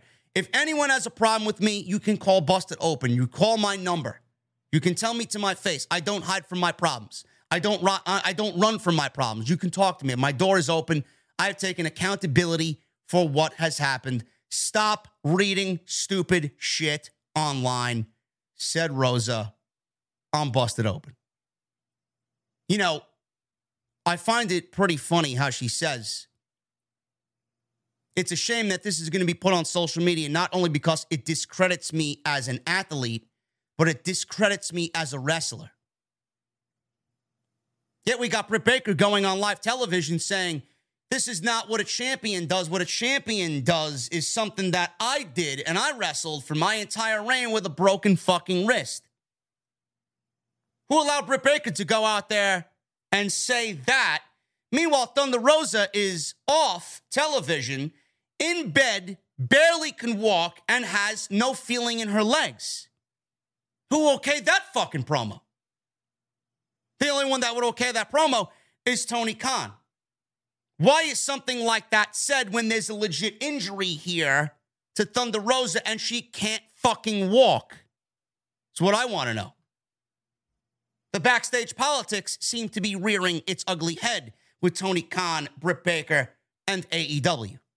And Britt Baker is not the only one who has political pull in that company. Another fucking ego that we need to put to the side and really set the record straight with. That's bullshit. I'm sorry. Shit like that should not be said. And every fucking person that was injured, every single fucking person. Did you hear Punk come out, tell everybody he's injured? Did you hear anybody else claim that, oh, he's not a real champion? If Adam Page broke his fucking foot, would everybody come out or somebody come out on live television claiming that Adam Page wasn't a real champion or has a back injury and can't fucking walk? Would somebody claim he's not a real champion? Would you do that to Kenny Omega? Would you do that to Dax Harwood? If Dax can't defend one of his 3 championships because he's got a bad back and needs to relinquish the titles, is someone going to come out claiming that he's not a real champion? Would you do that to Jade Cargill? Would you do that to Bryan Danielson or Jon Moxley or Cesaro? No. No, you won't. But it's okay for Britt Baker to say that about Thunder Rosa, though, right? And no, don't tell me she's playing a character. No, don't tell me she's playing a heel. Don't tell me she's amping it up. That's Britt Baker. Britt Baker doesn't play a fucking character. She's a dentist. That's her attitude. That's the attitude that she carries backstage. That's the attitude that supposedly got this fucking Voices of Wrestling bullshit out there to the general public. That Thunder Rosa hid in a bathroom from Jamie Hayter because Jamie Hayter was going to beat her ass. Why do you think all this bad shit is being leaked by dirt sheets in regards to Thunder Rosa? Why do you think the locker room is half split on Thunder Rosa being right and wrong? The wrong side of the locker room is being manipulated by Britt Baker and company because she has heat with Thunder Rosa. So anything to cut Rosa down, Britt Baker will come out and do. Those that agree with Thunder Rosa, obviously, they're going to stay out of this shit, but they've said Rosa hasn't done anything wrong. Nonsense. Nonsense. You know, Thunder Rosa doesn't deserve that, man. We may be a fan of Thunder Rosa on this show, but I'm telling you right now, this happens more and more and more. And if this continues to happen when she comes back and the neglect and the bullshit that she had to deal with, I mean, don't you think she has a right to be upset? Look at her fucking run. Look at her run. She won the title. Everybody was happy. Britt put her over, right? Britt no-sold the last 3 minutes of that match, but put her over. Her first feud out of the Britt Baker match was Nyla Rose. The first thing out of Nyla Rose's mouth was the fact that Thunder Rosa doesn't have a green card to be here. That's the way we're starting off Thunder Rosa's title run. A green card against Nyla Rose. Then she gets into the Marina Shafir bullshit. Then she gets into the sandbagging shit. Britt Baker supposedly ran with the sandbagging shit. That was not in the promo originally. Thunder Rosa saw that was in the promo. She wanted that taken out. Britt Baker went to Tony Khan. Tony Khan approved it being in there. And that was it. That was it. Britt Baker once again getting something over on Thunder Rosa. That's why Thunder Rosa came out with sandbagging 24/7 or whatever the fuck she had on her shirt. She tried to dumb down the situation and make light of it. Try and make money off of it, which was the right thing to do because I would have did the same thing. I don't understand that. Sandbag. Well, I don't know where this sandbagging shit came from. Why she was put in a feud with Marina Shafir of all fucking people. Marina Shafir sucks. Marina Shafir is garbage. She shouldn't even be employed. The fuck are we doing? That's what you think of Thunder Rosa? Marina Shafir? You only had Marina Shafir on television because you were wanting to lure Roderick Strong away from NXT after the 3 reports that he's asked for his release 3 separate times. So you figured, let's put his wife on television. Maybe he'll see that we're treating her good over here and may want to come over here. That ain't happening now. That ain't happening now. Which begs the question, why isn't Ethan Page on television? Remember when Britt Baker said the only reason why you're here is because they wanted your tag team partner? How true that rings as well. Ethan Page was only signed to AEW because Tony Khan wanted to lure Josh Alexander away from Impact Wrestling. They didn't want Ethan Page. They wanted Josh Alexander. Where's Ethan Page now? Barely gets TV time. I don't need dirt sheets to figure that shit out. Open your fucking eyes and use proper logic. Take it, apply, and then there it is. This entire Thunder Rosa bullshit is that bullshit. Stop reading shit online. Now, according to David Bixenspan, another fucking neckbeard virgin online, he reached out to multiple sources who have worked with Rosa in AEW. And this is a new article, by the way, today. He reached out to sources in an attempt to work out what is going on with Thunder Rosa. On the reports of Rosa hiding in the bathroom after she broke Jamie Hayter's nose in their title match, 2 sources noted that hiding in the bathroom may have been a figure of speech, but Rosa was indeed nowhere to be found following the match, with one noting that she sprinted from the ring after the match. Okay, so she went to the bathroom, but it was used as a figure of speech. Where are you getting your information from? Maybe she wasn't happy with the match that happened at Battle of the Belts. Did anybody ever fucking cross that line or come to that determination? Maybe she wasn't pleased with the match and she was upset about herself and wanted time for herself. She wanted to be out of there in that moment. Same sources note that Rosa was told of the injury when she emerged and did try to apologize, only to lock herself in the bathroom, subsequently potentially leading to the two stories being mixed up. One of the ideas of Rosa's habits becoming intentional, the sources provided mixed responses, even from some of her detractors.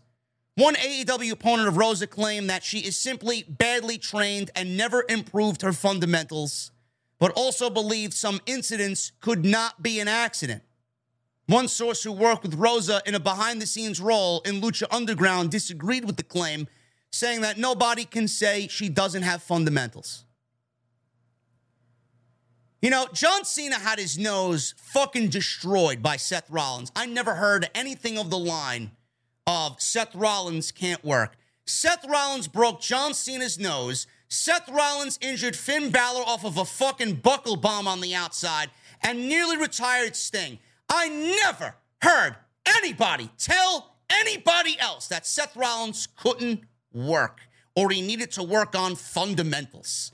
What the fuck are we talking about? Is what I want to know. What are we talking about? Broken noses don't happen? Injuries don't happen? Accidents don't happen? Mentioned this on Thursday. You'd think Big E would fucking blast Ridge Holland publicly. He'd have the biggest heat in the fucking locker room. You'd think the New Day would fucking have the biggest heat on Ridge Holland after breaking Big E's neck. Everybody lives in this harmonious fucking locker room. Everything is water under the bridge. Accidents happen. Ridge Holland was forgiven. It sounds like to me this locker room is void of a leader. That's what it sounds like to me. Sounds like this locker room is being led by somebody who's really facilitating the anti-Rosa narrative. And if that is continuing on in the locker room, I'm telling you this right now, and you can fucking quote me on this. If this is going to continue to happen, and Thunder Rosa is not going to be treated as an equal in that locker room, Triple H will not hesitate to open up his wallet and pay Rosa whatever the fuck he wants or she wants.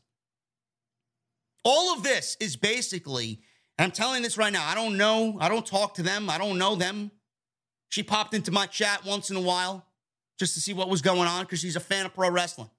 And we got the number one fucking podcast in all of the IWC on AEW Wednesday night. So I'm not surprised that she's in here. Plus, Jesse and I do good work, right? I'm telling you this right now. Tony Khan is actively pushing Rosa into the grasp of Triple H. That's what he's doing. And you want to know what type of person Tony Khan is going to end up being? He's going to be the same fucking guy. He's going to be Vince McMahon in this that thinks that he can open up his wallet and make everything all better because that's exactly what Vince McMahon did. Let me open up my wallet. Money will make everything better. Ain't going to work this time. For all we know, she don't even want to be the world champion. For all we know, she don't even want to be in that fucking locker room. Why the fuck would she want to be in that locker room when they got the locker room half divided because of fucking narratives being spread by the people that don't like her?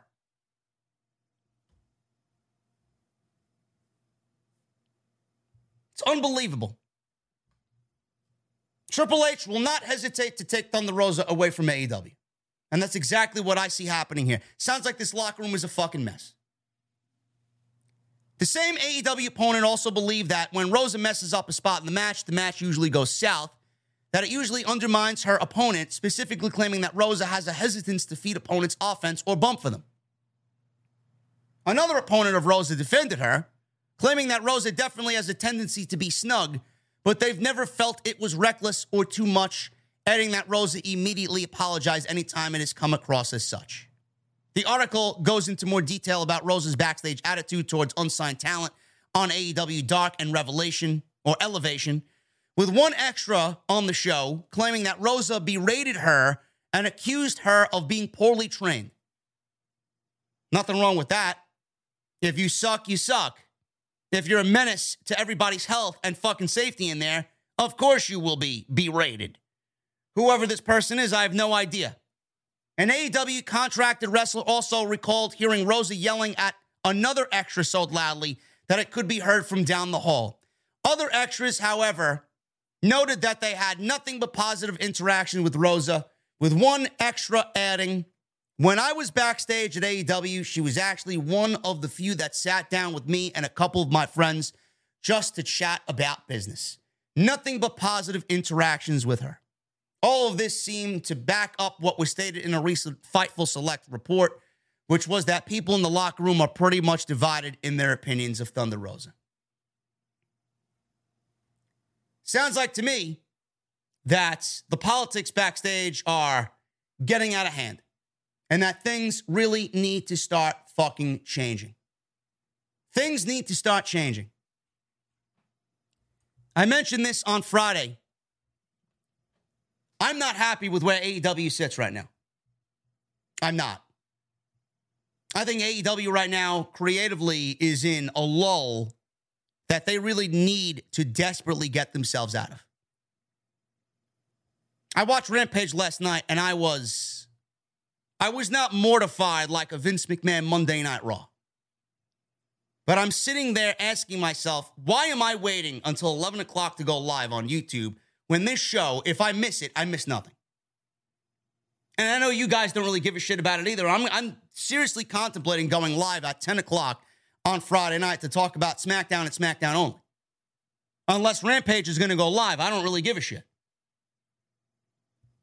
AEW is not where it needs to be right now. Tony Khan signed all this talent. He brought this talent in. He's hoarding this talent. How much different is it compared to Vince McMahon? Vince McMahon hoarded talent, didn't use talent. Used talent, got bored of them, put them back on the toy shelf, forgot they even existed. Then when he realized they did exist and they had dust scattered all about, he ended up releasing them for something new.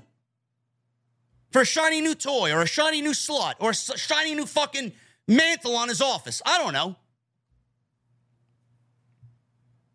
Tony Khan is hoarding talent for what? For what? I don't understand why you need all this talent in the company and then at the end, you're going to get nothing but complaints. Half of the fucking people don't even get TV time. Brian Cage, Andrade, The House of Black, Wardlow, Ethan Page, Scorpio Sky. I mean, the list goes on and on. The list goes on and on. It's like a free-for-all every fucking week. I appreciate when the shows don't have the same feeling to them like a Monday night or Friday night.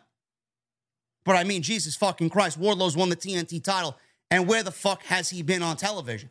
The only reason why he was on television last night in a nothing match is because he's from fucking Cleveland. That's the only reason why he was on television. But Wardlow's the type of guy that you need on television every fucking week building that show around. He's the TNT fucking champion. Why isn't this man built around, or why isn't the show built around Wardlow? I don't understand. The one thing that really pissed me off is the House of Black versus Dark Order match. For months, we were told, yeah, Kenny Omega, he's going to be safe for the Trios tournament. They got big plans for the Trios tournament, and that's what they're waiting for Kenny Omega for. This is the big plan that you waited for? This is the big plan that you wanted Kenny Omega back for, the Trios tournament. Your big plan was the Dark Order versus the Elite in the final, because that's where it's going. So not only did you handcuff your tag team division, because every fucking tag team that is of note is in this tournament, everybody else is off doing something else. This is what you waited for Kenny Omega to come back for? Kenny Omega versus number 10. Kenny Omega versus Adam Page, right? The Elite versus Adam Page. This is what we waited for. This is what we bypassed the Young Bucks versus FTR for at All Out. I don't understand this logic. Sounds like it's reckless booking, if you ask me. So you took the titles off of the Young Bucks to put them on Swerve and Keith Lee. You took the titles off the Bucks and put them on Swerve and Keith Lee to defend those titles against the Acclaimed. You took the titles off the Young Bucks to put them in the Trios tournament with Kenny Omega so that they can wrestle the Dark Order in the finals of the Trios tournament. That is your plan? So we go from Bucks FTR to this. There was no other plan for the Trios tournament? House of Black versus Blackpool Combat Club. Fucking Andrade and Rush and Dragon Lee versus the Blackpool Combat Club. Or fucking Andrade and Company versus the House of Black. I don't really understand this. Yet people think that I'm critical of WWE and not AEW. But here I am. I had fucking people telling me that where's JD with AEW not treating Malachi Black the way that he should. Or the way that they should. I'm sorry. I ranted for 30 minutes last night about Malachi Black. You think I liked him being pinned by Alex Reynolds? Of all the fucking people to be pinned by, Alex Reynolds is your guy to pin Malachi Black. A jobber. The Dark Order are jobbers. Yet Alex Reynolds, who's been off television, I can't even fucking tell you the last time I saw Alex Reynolds is pinning Malachi Black. Now, granted, distraction roll-ups will be happening. It's a normal thing in pro wrestling. But Miro put his hands on Buddy Matthews and back body dropped him, a.k.a. attacked him during the match. Meanwhile, there's no DQ. Now, did the referee see it? We didn't get any fucking referee signs or any referee vantage point. Where was the DQ? I would have taken that. Honestly. Why didn't we get a DQ there?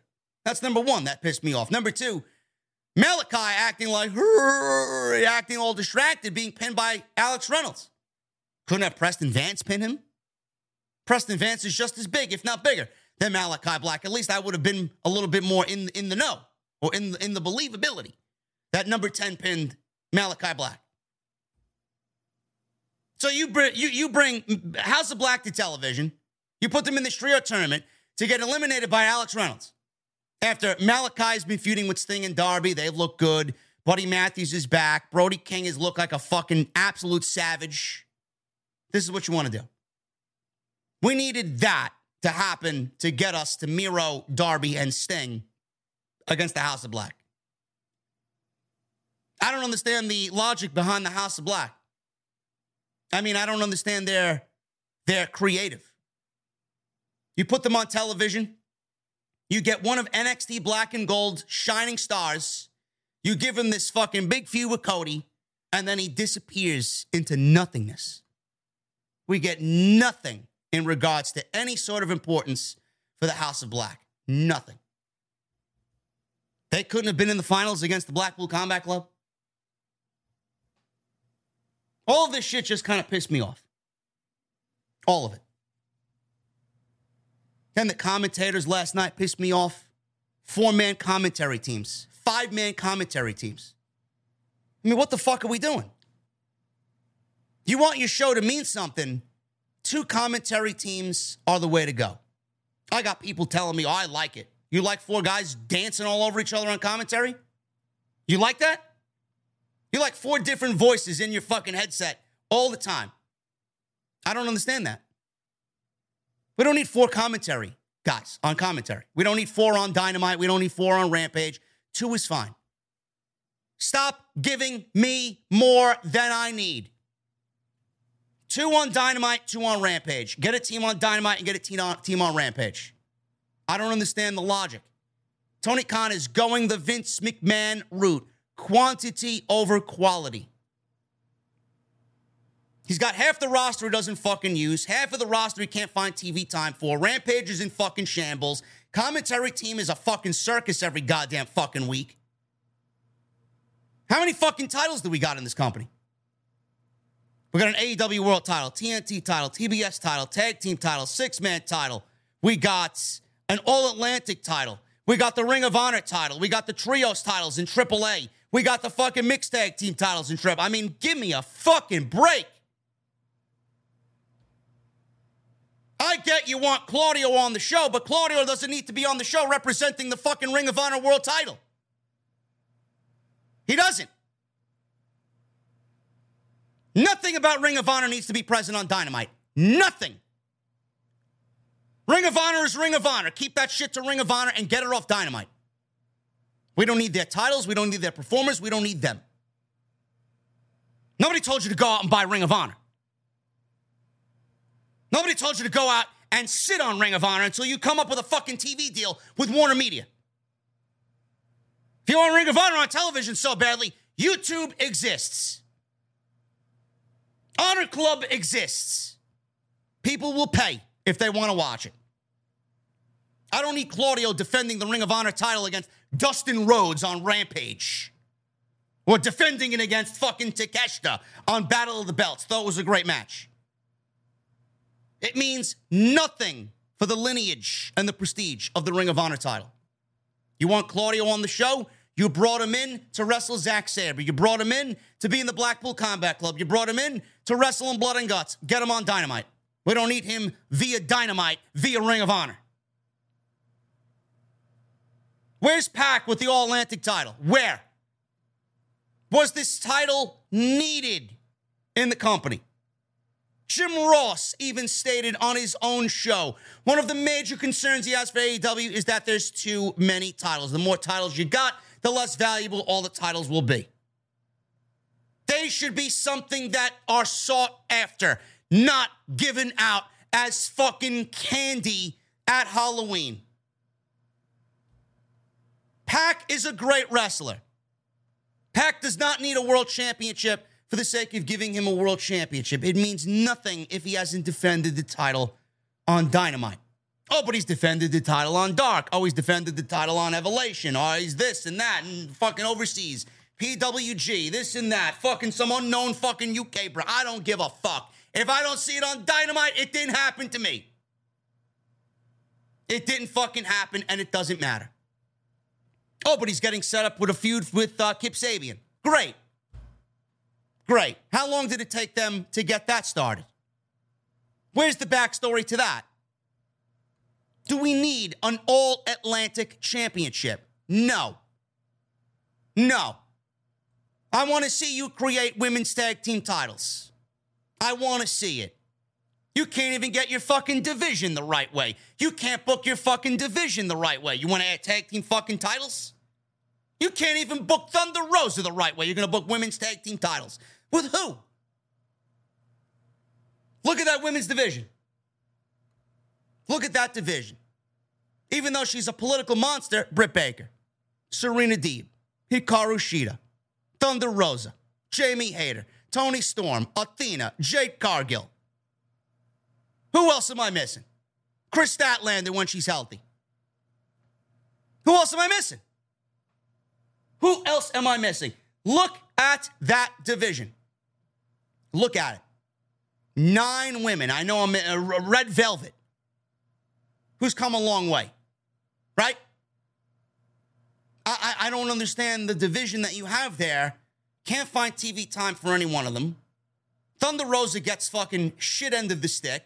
Jade Cargill's undefeated because she's Tony Khan's pet project. Did I mention Toni Storm? That's 10. I mean, you got 10, 11 women there. You got a division that rivals WWE's divisions on Monday and Friday night.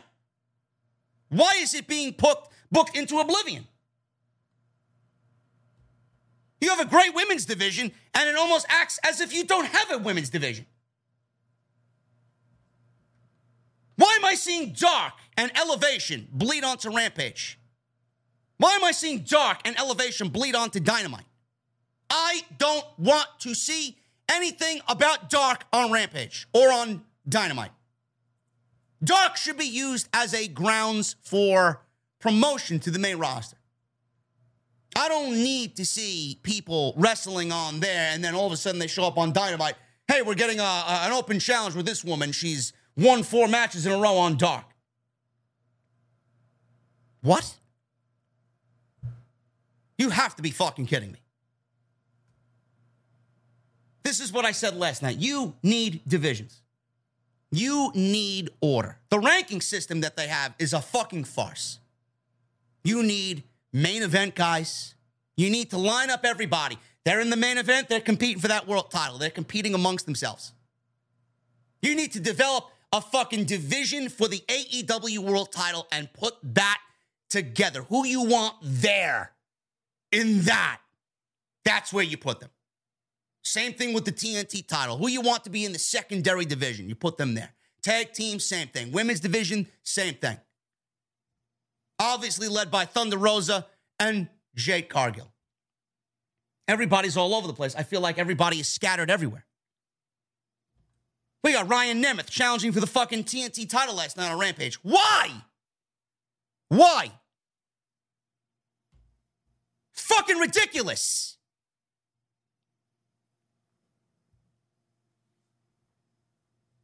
Tony Khan is going to be in deep, deep shit. He is. The backstage politics getting out of hand. This is everything you heard about in WWE. The backstage politics, the backstage politics. He's allowing Britt Baker to run that fucking locker room and run that women's division right into the ground. No wonder the women's division is not going anywhere. She's fucking Charlotte Flair. He's got Charlotte Flair 3.0 on his fucking roster. Nothing will change unless he starts being a fucking leader. Tony Khan needs a fucking writing team. He needs a writing team. He needs a dedicated staff like Triple H has a dedicated staff. He had a dedicated staff. You want to be Mr. Big Shot. You know, Triple H is the right guy to follow. And I don't mean this as, me being a shill for Papa H, but NXT Black and Gold was the very best that this fucking country has seen in a very long time. Might have cost Ring of Honor a lot of talent. It might have cost the Indies in the UK scene a lot of talent. But Jesus fucking Christ, Triple H gave you the WWE the way the WWE was meant to be portrayed. He did it right. He had a writing team. Himself, Shawn Michaels, William Regal, Ryan Katz, Ryan Ward, and whoever else was fucking down there helping him with creative, sitting in every fucking week as they taped 1 month of television in a span of 2 days. They go back to the drawing board and write for the next 4 weeks of television. Rinse and repeat for a taped show on 1 hour time slot, 8 p.m. WWE Network. Tony Khan's writing and booking the show himself. He's got his big notebook of what he wants on the show. It ain't working, bro. It ain't working. It's all over the place. There's no structure. There's no order. And you're booking the show haphazardly. Haphazardly. You need a writing team. You want to get together a talent relations department that isn't doing any talent relations because Britt Baker's fucking running a monstrous fucking environment down in AEW in the women's division. What talent relations? How are they going to allow that to happen, yet you can call talent relations? You don't see that shit happening in the WWE women's locker room with Triple H there, right? All you hear about is the happiness and the fucking joy that people are now experiencing. Meanwhile, we got Eddie Kingston being suspended, Thunder Rosa being treated like shit, Britt Baker running wild and doing whatever she wants, CM Punk dropping pipe bombs on Adam Page and CM Punk getting into it, John Moxley, this and that. I mean, the locker room's in shambles. The locker room is in fucking shambles. You need a writing team. You need a solid nucleus of 6 or 7 guys to sit down and go over creative. You need to take a step back and realize that your vision and your creative is not the only one that's going to be in play. Seems like when Cody Rhodes went away, a lot of that fucking logic went out the window. Not to say that all AEW television's been bad. He's gotten some things right, but he never follows up on anything. Tony Khan's like the greatest mastermind that there is in execution, but the follow-up means nothing. Case in point, Wardlow. Wardlow is being built up as your Bill Goldberg. Now he's being booked like Gilbert. With a fucking title around his waist that means absolutely nothing. He needs a writing team. He needs order. He needs people in place on that roster in divisions. World title, TNT title, tag team title, women's title. Enough is enough. Triple H, the greatest analogy that I think I've ever portrayed or projected to you guys. Triple H is the fucking dragon in Lord of the Rings. He's Smaug living in the fucking mountain underneath all the buried treasure. Bilbo's sent in there by the fucking dwarfs to go find this fucking jewel. What they find is a dragon. The dragon awakes, knowing exactly what the dwarfs are up to. The dragon eventually plays with Bilbo for a little bit, tries to get information out of Bilbo, tries to get out the names of the dwarfs that have sent him there. After all the toying and playing around, the dragon breaks through the mountain, and the dragon's on his way to the village to fucking burn everybody and incinerate everybody into fucking smithereens. That dragon is Triple H. You want to get Triple H to fly to your fucking village and burn you down, fucking rung by rung, step by step, by all means, have at it. Because we haven't seen Triple H escape the mountain yet. We haven't seen Triple H do anything of note yet. The bare minimum has been done.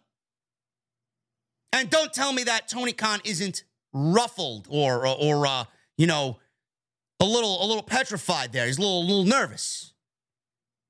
He booked AEW the same way Triple H, or at least tried to. He tried to book AEW the way Triple H booked NXT. He tried. Now that Triple H, he tried to do that when Triple H was not there, thinking that he was going to give all the wrestling fans, the diehards, exactly what they missed because WWE killed NXT. Now that Triple H is back, he's giving us NXT on the main roster with a bigger budget and more talent. And then he's going to go in NXT and go back to NXT and do what NXT usually does after he gets done with the main roster. You haven't woken this dragon from the mountain yet. Triple H has done the bare minimum. You don't want him to wake up and break through that mountain. Tony Khan is, I don't want to say scared, but Tony Khan is a little on edge because of the momentum that WWE has right now. AEW's taking a hit because of WWE. The tides have changed. The winds of change have happened now. And I don't believe I'm saying that because that was a big narrative I pushed with AEW. Now the winds of change are going in the other direction. They're going more towards WWE and they're moving away from AEW. AEW is not as hot as they were. The honeymoon phase is over. Now we need to start criticizing so that they get back on the right track, and I'm not afraid to do that. If you don't appreciate that, I don't really give a fuck what you think. The truth needs to be said. There's a lot of wrong with the AEW product. We got a great Dynamite on Wednesday, minus the fucking CM Punk John Moxley situation, which I gave praise to. Let's wait and see. I think we're getting a heel turn. So I was a little bit more open to that. And this Wednesday, we're going to get Omega and Ospreay in the main event. Great. We got John Moxley on the show addressing CM Punk and whatever else is planned for the show. Great. Sure, Dynamite's going to be a great show nonetheless. But you don't want to wake up that fucking dragon. You don't want to get that dragon to a point where he's going to fly over the town and fucking start spewing fire everywhere. Something needs to be done and in a hurry. There is a reason why AEW attendance is down. There's a reason why AEW has not sold out the Now Center. There's a reason why AEW has not even come close to selling out the Grand Slam show in Queens at Arthur Ashe Stadium. Last year, All Out was sold out pre-sale. Last year, Grand Slam was sold out basically in 3 days. Basically. With a couple of thousand seats left over. I don't even think they've reached into the 10,000 yet for Grand Slam. I think All Out is going to do the worst pay-per-view number that Tony Khan has had on pay-per-view. And it's because of the booking. And it's because of the recklessness of the backstage environment. People are getting upset and losing their patience. In fact, I hope All Out is a huge pay-per-view fail. I hope so. Because that is going to hit him where it hurts most. And that will wake him up to saying, you know what, maybe I do really need to change. Maybe what I'm working with right now and what I'm doing is not really coming out and being best for business. And I mean that. I hope All Out bombs. Fan interest, fan excitement, and pay-per-view buys. Because that's the only way he'll learn. Something needs to be done. Something needs to change. Something needs to wake up that dragon within Tony Khan, because right now, I'm seeing more Vince McMahon in Tony Khan than I am seeing Tony Khan in Tony Khan. And that's not a good thing. The Wild Wild West that was in WWE somehow has bled into AEW. Political narratives being pushed. You're pushing Rosa right into Triple H's arms. You got a women's division that is non-existent. You got a show that is haphazardly booked all over the fucking place. I think I have fucking ADD watching this fucking show every week. Something needs to change. And honestly, I'm not the only one that feels that way. A lot of people are feeling that way about AEW. A lot. And I don't say this because I'm flipping sides. Everybody wanted to fucking spew the narrative. I'm on AEW's payroll. I'm not. I'm not on Tony Khan's payroll. I'm not on Triple H's payroll. I'm on the fucking I want best shows possible payroll. I'm about wanting what's best for business. I'm about what the fans want. We're not getting that. We were, and now we're not. I don't say shit on this show because I'm flipping sides. I was never pro WWE or pro AEW, one over the other. I've always been for pro wrestling. When WWE fucks up, I let you know. When they do good, I let you know. When AEW does good, I'll let you know. When AEW fucks up, I'll let you know. This is the time now where we start letting AEW that they fucked up. Seriously. And if you got a problem with that, go watch somebody who's not going to cover the shit that I cover and tell you what needs to be fixed in hopes that they get that next interview or get that next media scrum fucking invite or whatever the fucking case may be, which I may have ruined my chance anyway. Because I'm certainly sure somebody watched my fucking rant from last night and then this one tonight and deem me not AEW appropriate. Little do they know that I'm pro AEW and I want the best for the company. But things need to change because I'm seeing a lot of Vince McMahon in what's going on here, and that's not the right way to go. Get your house in order. Get your structure in place. Otherwise, that dragon is coming right for you, and his name is Paul Levesque. Because if you think the tampering of the contracts is the only thing he's going to fucking try and do to you, you wait. This man's already waiting with an open checkbook from his wife, waiting to poach every one of your fucking talent away from you. What are you going to do then? What are you going to do then? What are you going to have to back yourself up when Darby Allin's contract's up, when MJF's contract's up, when Andrade's contract's up, when Black's contract's up, when Keith Lee's contract's up, when Swerve's contract's up? What are you going to do when Bryan's contract's up, when Moxley's contract is up? What are you going to do when Jericho's contract is up? You're going to be able to throw all this money at them and have it be the end of the day? Like I said, just like Vince McMahon, let me open my wallet and make believe money is going to fix everything.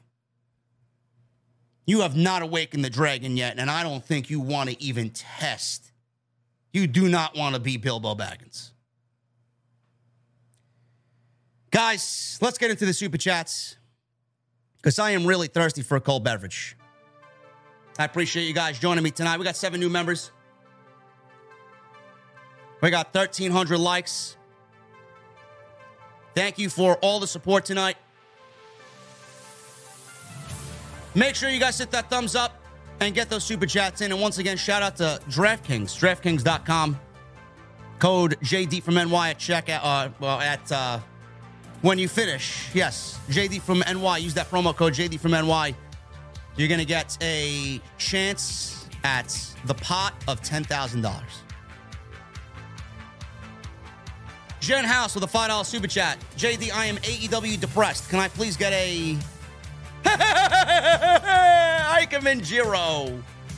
Thank you for my hero and IWC Messiah. I don't know if I'm a hero, Jen, but I appreciate the comment. Rathuel with a $2 super chat. Howdy, JD. How do I join the Discord server? I got to find the proper working link, and then I'll post it in the community section for members only, Rathuel. I'll get that to you guys if I do remember tonight.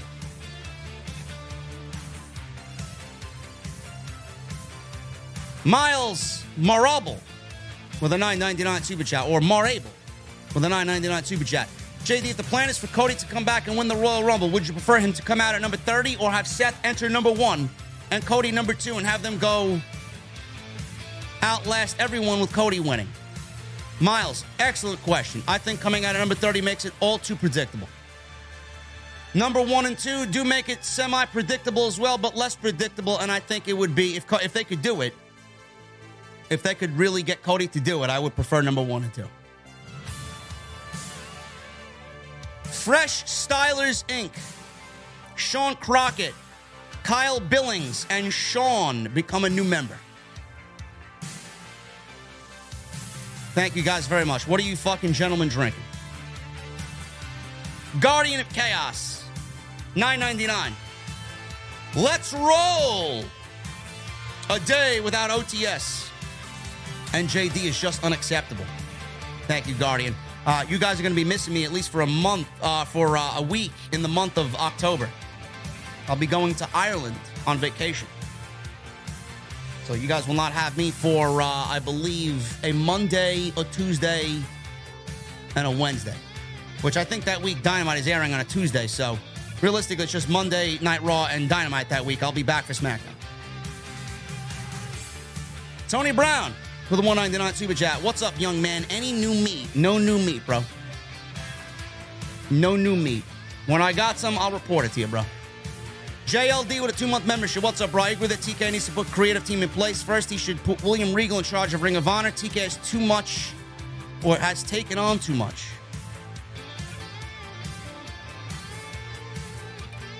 I agree, bro. A creative team needs to be in place. Tenario with a $5 super chat. What's up, JD? Just wanted to say hello. Going on a trip to Phoenix for the week, starting tomorrow.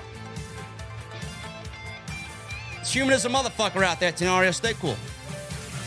Jason Barker with a $20 super chat. What's up, man? Got me some Liquid Death myself. Agreed 100% about AEW. Fishy, like Shotzi's poop photos. Thank you, Jason. Gotta love me some Liquid Death, bro. JC720 with a 2-month membership. Hey, JD, shot a bullet in your honor. Cheers. Cheers, brother. Tenario, $5 super chat. Hello again, JD, with a classic matches. With the classic matches, would you call Bret Hart Mr. SummerSlam? I would. I would also like to say that I think Randy Orton is Mr. SummerSlam as well. Quentin Tillman with a new membership. Quentin, thank you so much, brother. Appreciate you, bro. Hologram with a $10 super chat. I was thinking, when was AEW last consistently good? From my recollection, it was earlier this year before WrestleMania. AEW abruptly hired Pat Buck days after WrestleMania. It's been downhill ever since. I don't know what Pat Buck's role is there, man. I think he's like an agent backstage. I don't think he's part of creative. It's all in the creative, bro. It's all in the creative.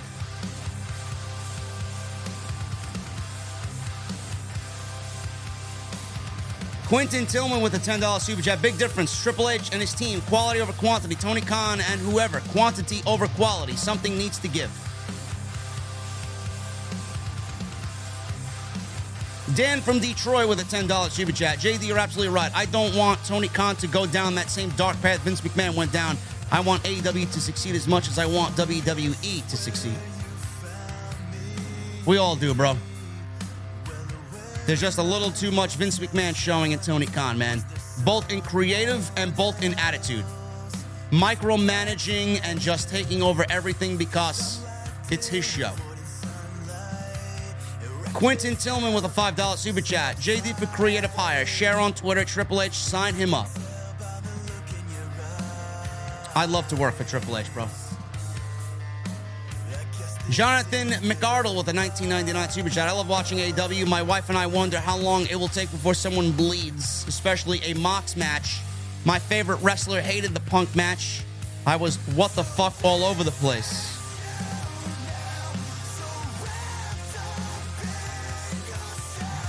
Who's your favorite? My favorite wrestler. Who's your favorite wrestler, bro? Who hated the match? Yeah, AEW also needs to tone down the bleeding, bro. Tommy Brannigan with a $2 Super Chat. Renee Young is going back to WWE too. No, she's not. Renee Young only did a documentary on Kevin Owens. Raggy. Scooby the Savior, bro. 2-month membership. Will we get one single belt for the Undisputed World and Tag Team Championships? I hope so. I certainly hope so. Ulysses with a $5 Super Chat. I could care less about the Women's Tag Team title tournament, but if Raquel turns heel on Aaliyah and joins Bayley's group, I think that would be a good outcome of the match. Maybe. I can't stand her smiling. I would take her not smiling over smiling any day of the week. Brandon James Shea with an 8-month membership. Thank you, Brandon. Jay Stocks with a 99-cent Super Chat. It leaves me a unicorn. A unicorn emoji. Miles Morabel with a $9.99 Super Chat. JD, I realize I've been listening to you for 10 years now. I was 18 listening to your reviews between classes in college in 2012. You're a true inspiration and never stop being you. Hashtag OTS for life. 10 years is a long fucking time, bro. I was a baby in this YouTube thing 10 years ago. Now I'm the best on the platform in the IWC. Jeremy Lewis with a 13-month membership. I stopped watching WWE much after being insulted so long, but I feel like Triple H deserves a chance. Is it worth it for disenfranchised fans to get reinvested? Yes. Absolutely, Triple H deserves a chance. I don't know why you haven't watched with all the news. Tenorio and JJ Fella become new members. Thank you, fellas. Recky Wizard 777 with an Australiamite $7.99 Super Chat. I couldn't agree more with everything you said about AEW. My heart legit sank when Blackout rolled up and Thunder Rosa stuff made me sick. Yeah. Yeah, man. Captain Solo. AEW isn't good right now, and it pains me to say it. It could be better, bro. It could be better, for sure. Bruce Kraft Jr. with a $19.99 Super Chat. Colt sued CM Punk over money that CM Punk said he would give Colt Cabana to cover the WWE doctor's defamation lawsuit. $550K. CM Punk said that he would cover all of CC's expenses. Later, CM said he would only cover half of CC's cost, hence lawsuit. And now CM Punk is making how much more money, bro? CM Punk is walking away with easy $8 million a year in AEW. Easy. Saints 2025 with 4-month membership. Thank you so much, brother. He leaves me a Kevin Dunn-Wood. Gotta love it.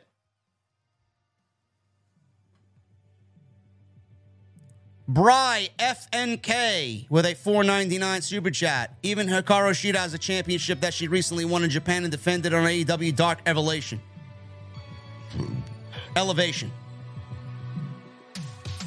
Bro, I don't watch Dark. I'm sorry. I don't care. Captain Solo with a $5 Super Chat. Tony Khan puts Ryan Nemeth on TV so much because he wishes he had Dolph Ziggler. You're probably not that far off, Captain Solo. Saints with a $4.99 Super Chat. I want to see Johnny Gargano and Black in the same ring again. Me too.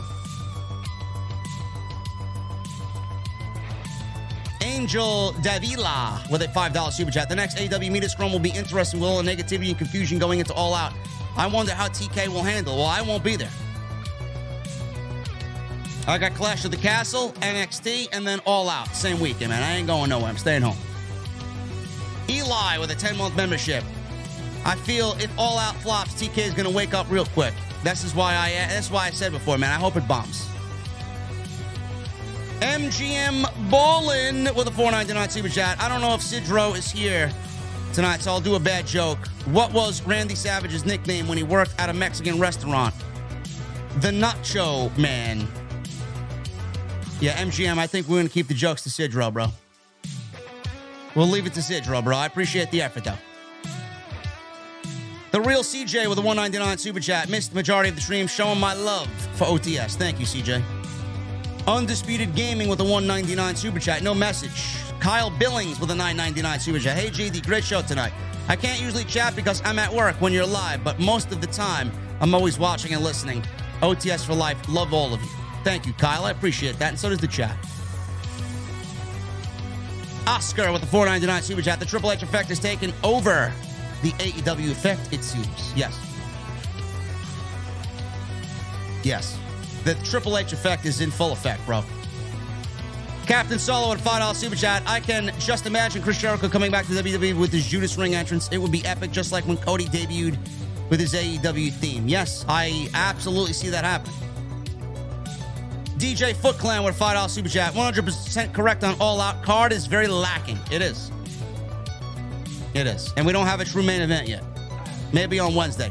Matthew Malnar with a $1.99 super chat. Thoughts on Lightfall, brother? I can't wait. I can't wait to jump into the King's Fall raid as well, man. I want to get myself some touch of malice. JJ Fellow with a $2 super chat. William Regal should have been head of creative. I don't know if William Regal wants that. William Regal may just want to be out of there when his contract is up, man. We don't know. Captain Solo with a $2 super chat. Enjoy your cold beverage when you go to Ireland. I certainly will, bro. Guinness to be had all over the place. Tenario with a $5 super chat. Hello, JD. Again, I'd like to add with Randy Orton, I put Mr. Survivor Series and John Cena at Mr. Royal Rumble. I can see that. Furious Nation, what's up, man? $5 super chat. What's up, JD? What drink are you recommending tonight, bro? I'm going with an old-fashioned, man. Always an old-fashioned. With some of my proof pecan whiskey, pecan old-fashioned syrup. And Matthew Malnar becomes a member for 2 months. Keep up the good work, brother. Always love the rants and good music. Also, turning the big 3-0 at midnight, and I'm sure as hell feeling it. It only gets worse, Matthew. It only gets worse, bro. I'm 40. Haven't started feeling it yet, but sooner or later, I'm going to be feeling it, man. Anyway, guys, I appreciate you joining me on this tremendous episode of Off the Script. I know we didn't do the normal audience. We came close, though. We came close. This will be in your subscription boxes anyway. You guys can watch it all through the night. Watch it tomorrow. Reason for the show tonight, once again, was because of House of Glory. I will be at the it will be at Terminal 5, not the NYC Arena. I'll be at Terminal 5 tomorrow afternoon, man, so don't be afraid to come up to me and buy me. I'm not drinking any cold beverages tomorrow night, guys. So if you want to buy me a beverage, I'll take one. But I'm going to have to be hydrated with either caffeine or liquid death.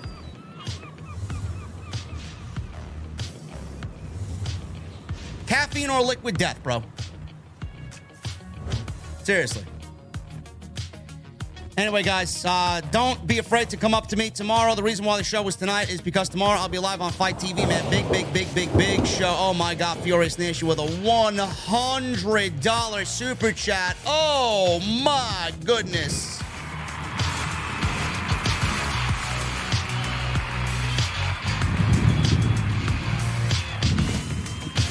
Another great and passionate rant that needed to be said tonight. Some people may hate what you said, but at the end of the day, you're right.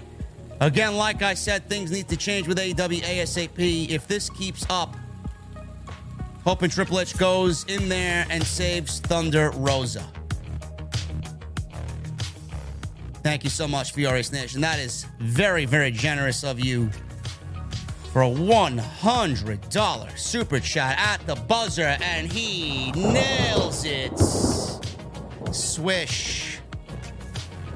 Fight TV tomorrow night, guys. House of Glory, Terminal 5, high intensity, amazing card. I'll be on the call with Solid Monster.